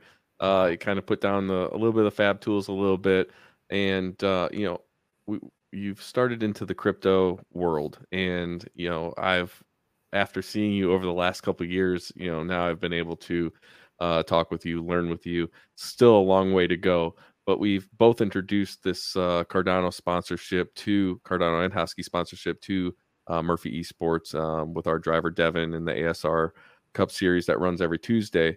The first thing I want to say is, just out of the box, it's so much fun to see how enthusiastic this group is. Not only about showcasing all the things that they have to offer, which we'll get to, but their passion for motorsports. I mean, these guys are sponsoring, Trent Barnes. You work with Trent Barnes in the late model stock world around the Southeast, and they sponsor his late model stock car. And all the things and all the fun activities that we've done over the past week through the iRacing. Maybe talk a little bit about what Cardano is, what Husky is, and their involvement in motorsports. All right. The involvement in motorsports is totally me. Like, it's me forcing the issue. I had an opportunity with the Barnes family where they were, Trent and Doug, we'd been racing with them for probably 10 years, that we'd been taking them from legends to late model and all that. And so now they were 20-year-old adults, and the dad was more like, okay, the kids aren't cut off, but like, they're going to have to come up with some kind of sponsorship and learn the business, learn the ropes, all those kind of things. And if you want to help them with that, here's opportunity. Well, then blam, all right, let's blast Cardano down the side of it. I'm a Cardano pool operator running Bone Pool, and like, it's my best interest to showcase the world, like what the rails of Cardano are able to do. And we're more after your minds of your circles. Like, who are the really smart people in your circle? Who's the IT professional that's going to understand what the hell we're talking about? And so we're in this phase where it's still building. We're building tools and building things that make the world easier, make it easier for grandmas, kind of one of the catchphrases. So it's, button friendly. A year ago, it was more complicated. 2 years ago, it was really complicated. 5 years ago, it was stupidly complicated. And even today, you can see what the wallet you have today is one of the Eternal wallet plug, is one of the more complicated wallets in what you can do, but like, it's really streamlined and it kind of lets it happen. Like, it's the transaction's not going to fail if it's kind of queuing it up for you. Like, as you're queuing it up, it's making sure it's happening. And there's a lot of little checks and balances that go into making that happen today that just wasn't there not long ago. So I'm rambling about wallets, but the excitement around the motorsports was, I was a pool operator. I was involved in the car. I was building the car. I was repairing it. I was able to go live with them and show them, in the shop, us ripping the motor out of it. And that just, them went off about that kind of stuff. And, welding on something, being able to set up the video and show you building the exhaust back, or, every part of the late model that you've got always is tore up. So I think that added the human element to the sponsorship, that Husky then jumped onto, because I was blasting Cardano on my own. Like, it's an open source system. There's no corporation of Cardano. There's several corporations that make up the things that are built on it and the way that it's built, but there is no one to go after, like, for money or for sponsorship, at the corporation, like there would be if it was McDonald's. So then the idea came up of, well, there's some hype around it. People were liked seeing the car and everything, liked what I was doing, and so how do we be part of it? And so I was approached by Hosky's artist, the Big Lahosky is his handle on Twitter, and again, like, how much to get on the car, and then it was like, how much for more races, how much for several races, and I was like, oh shit, like this is actually a thing. And then, like, when Hosky was a big deal in Cardano, selling so many NFTs, other people kind of gravitated to it and like, hey, I want to also be on that car. I want to also, how much to be a piece of the quarter panel. And that ended up being what got us to the last couple of races. Was sponsorship still pretty bleak in any environment, like grabbing people's, ability to spend that much money on the expense of racing.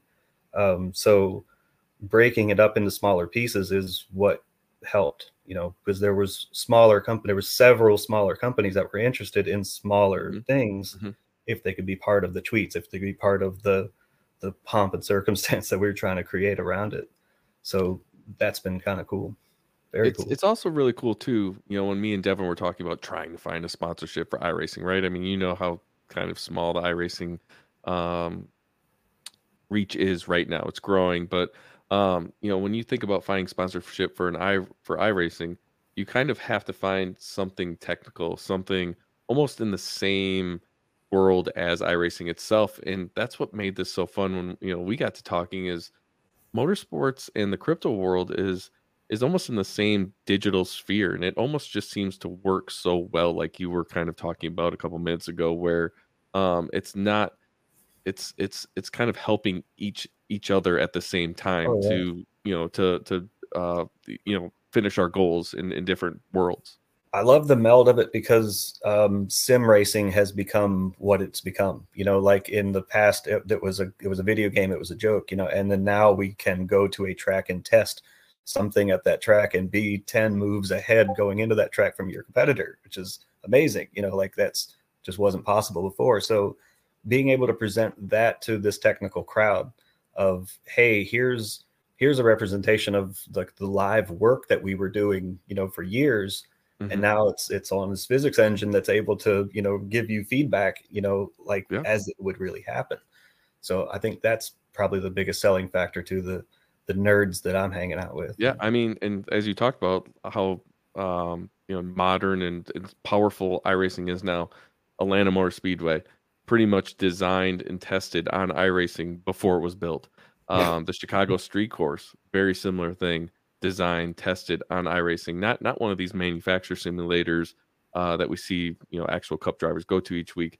This, and I'm going to say, if people hate saying this, but for a video game to start designing these racetracks for smaller Xfinity teams, these drivers are using iRacing to prepare for race weekends.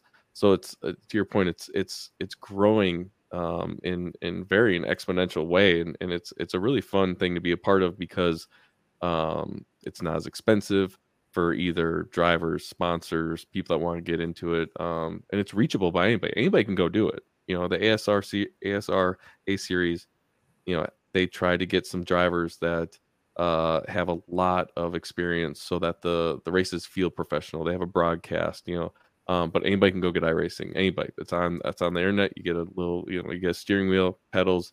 Any of us could go racing.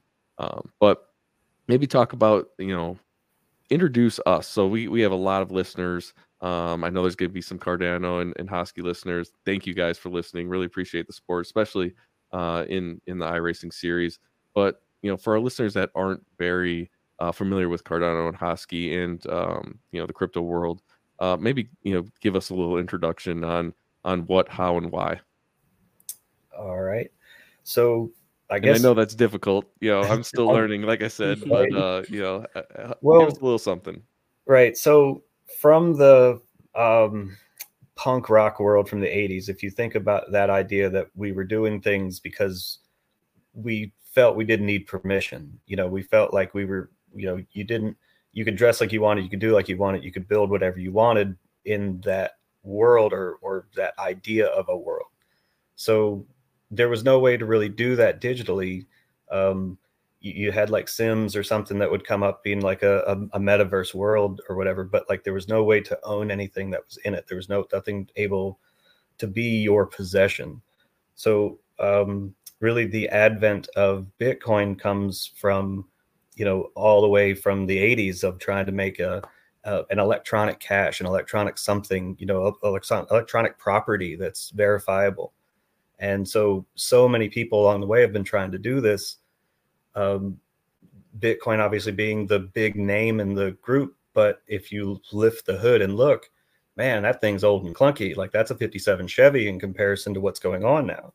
And so as the industry progresses and as business world gets into it, well, they kind of have to pick up, like they being Blockstream or the engineers that kind of keep up that Bitcoin world. So other engineers broke off and tried to, let's make our own team and let's go our own way. Let's build this governance model. Let's build other things. And that's been since like 2016, these guys got together and it's been, they've held true to their mission the whole time. They put out a roadmap and said, we're going to hit this and this and this by these dates. Now they might've been late on some dates or something, but like if you stand back and look, man, like this thing is actually on task, it's on par. But what we're able to do is, I have no, I'm not a computer engineer, so I have no, part of it, but being part of the community, what was able to be accomplished is a launch pad for Web3 businesses, and Web3 being the ability to own the asset, the IP, like whatever you're coming up with. If you're an artist in any way, whether it's musical, digital, whatever you're doing, you're putting out something that should be your property. I mean, your podcast right now, your identity, like it should be your property. Like somebody, if there should be royalties had, it should be by you or your family in some way. And so these were the tools that were built and again, needed the base layer to be there to build these things without worry of the end user being able to crash the whole damn thing or some kind of hacker coming in using some code that you wrote to get into the bottom of it and screw up the whole thing. So a formal method base was needed. And if you look through computer science, that's a really tough task. It's something that takes many years to get through. They send it to universities and have the code beat up and re-engineered to where it's okay, go back and try again. Here, get through this red ink, try again. And so this is what they've built, and it's what's amazing. None of the other teams have really gone this far. And so from this academic side of things, we have this robust base layer that you can now start like launching all kinds of things for finance, of data, your mortgage, your land, it goes on and on and on. And now that's the quest for people, is how many people can come up with ideas that we weren't thinking of, that somebody in these circles aren't thinking of, that we trigger their minds to go, oh, whoa, we can actually do that. And I don't need a license. And so there's just all kinds of things that go into why crypto's powerful, more than what most people see as, oh, it's a casino, oh, it's just this get rich quick thing to go in there and you just flip this currency for this currency and it's 4x. And okay, well, there is kind of that part of it if you want to play that part, yes. But then there's also this business aspect where it's legal Zoom on steroids, where you've actually got, possession of it, not depending on Google or Amazon or, a server that's centralized. And, and that's the idea of Bone Pool, is we are a bare metal server. We're one piece of these 3,000 nodes that are spread around the world. And we pretty much guarantee that this server doesn't go down. Like, if one of us loses a leg, it doesn't matter. There's still 2,900 of us, still digging and growing. So, and there were 750 nodes when I started. So like it's gotten bigger. And that was only like, maybe it's been like 3 years ago, I guess, we started getting into validating the network. Is what a pool does, if that helps. What's interesting, Greg, is a couple weeks ago when I saw the car on Twitter, I instantly texted Brian and I was like, ADA question mark, because I just couldn't believe it. I was like, we never talked about Cardano before. I didn't know how invested he was. And then we walked through the whole story. Cardano, ADA, if you will, is the first coin I ever purchased years ago. My dad got me into it. 50 cents was our first buy, years ago. And, kind of a closet crypto enthusiast, if you will, that I don't get to talk about a whole lot. So the amount of time I've been spending on CoinMarketCap over the last 6 years, 8 years or so, and just investing or trading at times, kind of some of those things you're doing. So I'm right there. I understand that world for sure, and it is really cool hearing Brian talk about it, and you guys' relationship of bringing that element and that world into the motorsports family, if you will, for that more recognition. So it's really cool. So I commend all the work that you're doing as somebody that is a Cardano fan. It's great to hear, you and your dad playing around with it, and and like looking down the list of all the cryptos, people grab them for different reasons, but sure. From, I guess, wanting to know like market perspective, like, were you presented with Cardano in a way that it was academic, or were you just it was just another target on the list? No, definitely was. It was something that was a strategic investment at the time. Obviously, understanding more about what Charles Hoskins was working on. So I don't know, is Hosky is that based off Charles Hoskins' name, or is that just meme, right? A meme off of Hoskins. Okay. Right? So that was, learning early on in the stage, early on the BTC element of Ethereum, when it was really just Bitcoin, Ethereum, and a few others. But just in that early stage, early adapter, kind of period of time. So Cardano was something that was presented to my dad, and as he and I were talking, I'll never forget where I was and all that, of him and I having the conversations of, hey, here could be the next opportunity, and going through all that. So I know the price varies. Right now it's what, 26 cents, I believe it was last I checked. It 24 this morning.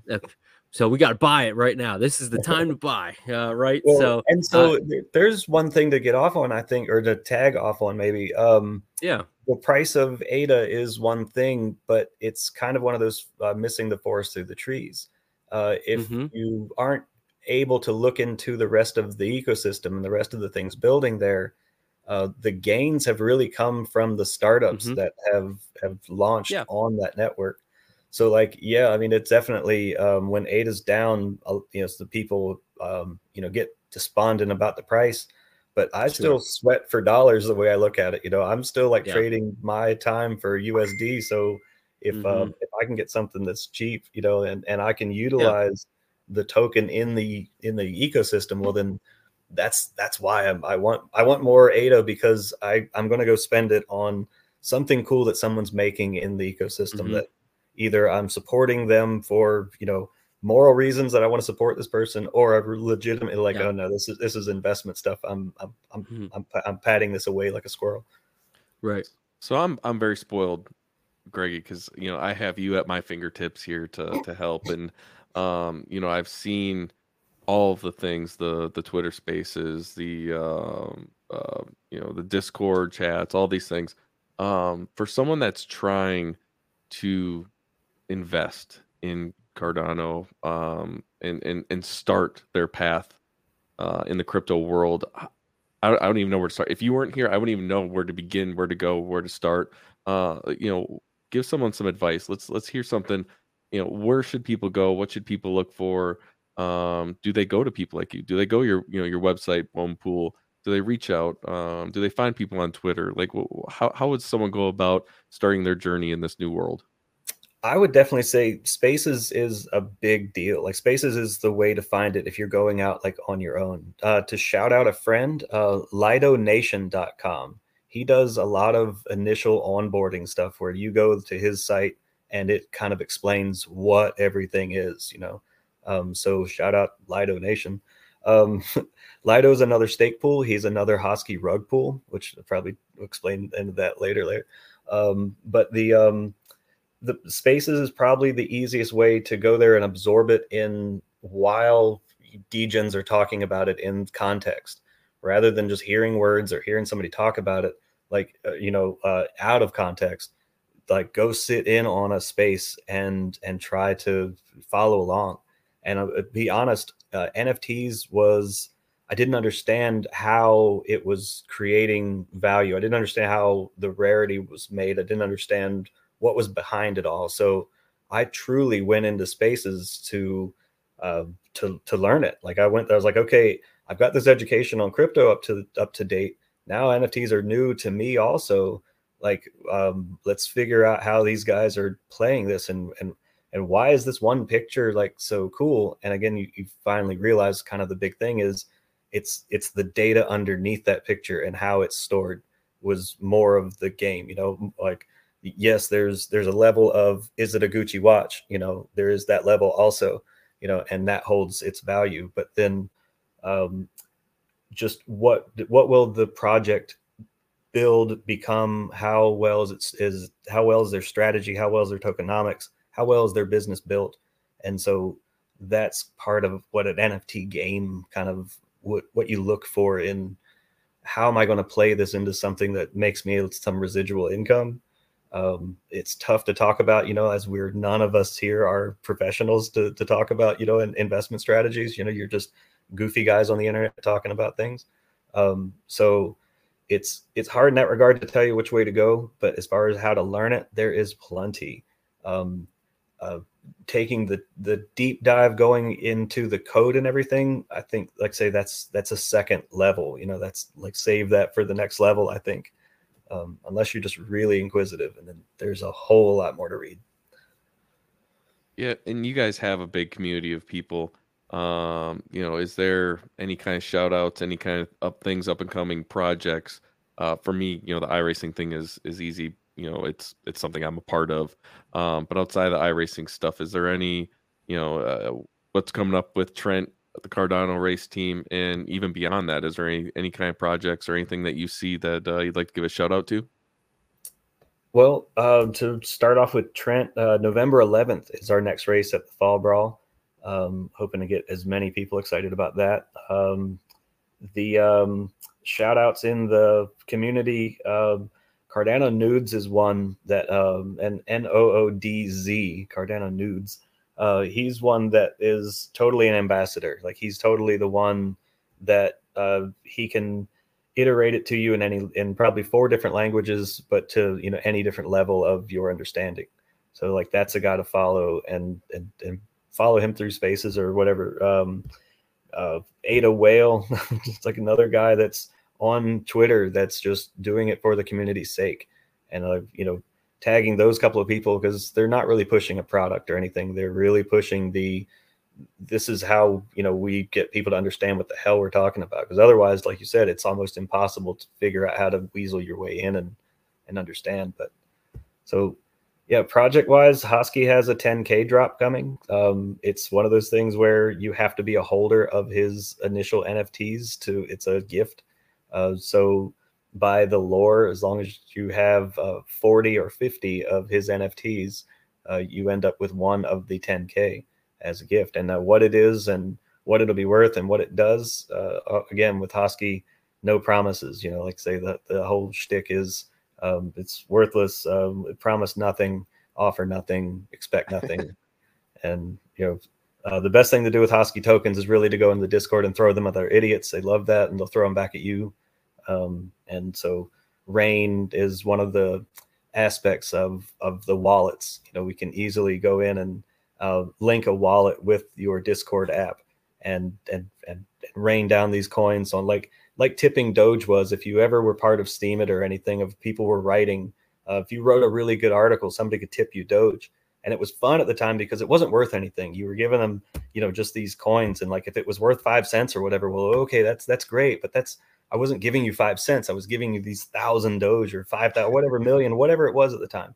And so that's kind of what Hosky I kind of like about it is it still has that same feel of throwing it around. Like, yeah, there still is the idea of it's some, people collect billions and trillions of them and trade them, and they'll make the market move. But then for us peons that can't do that, that you can still cheaply grab these things and throw them around, and they throw back at you. So your wallet kind of up and down and up and down. If you're playing that game, or if you enjoy playing that game, or playing with the nonsense. Well, I'm really excited again about this this partnership with you and the Cardano folks and Husky. It's a lot of fun. A lot of people, tuned into this past Tuesday's race, and unfortunately had some computer issues. And Devin fell out late, but really excited about these up and coming races and title sponsorships you guys have. I can't thank you guys enough again for everything that you're doing.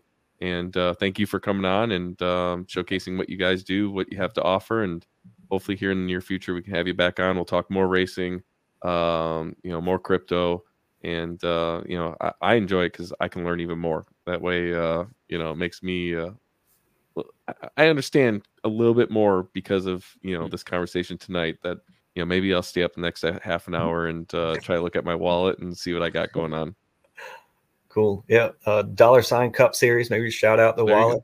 There you go. Yeah. $ Cup Series. See, I'm still learning, but right. And that's your public deposit address for everybody who wants to tip Brian. If you have any ADA or any digital assets that are on the Cardano network, you can easily type in $ Cup Series and it goes straight to Brian. Perfect. So thanks again, Greg, for all the help. Thanks for joining us. And for everybody else, tune in next Tuesday. It's All Things Go podcast car, All Things Go podcast race, and then the few races after that will be all Cardano and Husky. So, Derek, you got anything to say? No, I just appreciate Greg you coming on and learning a little bit myself. So really cool to meet, although over a Zoom call here. But best of luck with everything, and thanks for everything you're doing, bringing those worlds together. Cool. Appreciate it, guys. Thanks a lot. Have a good one.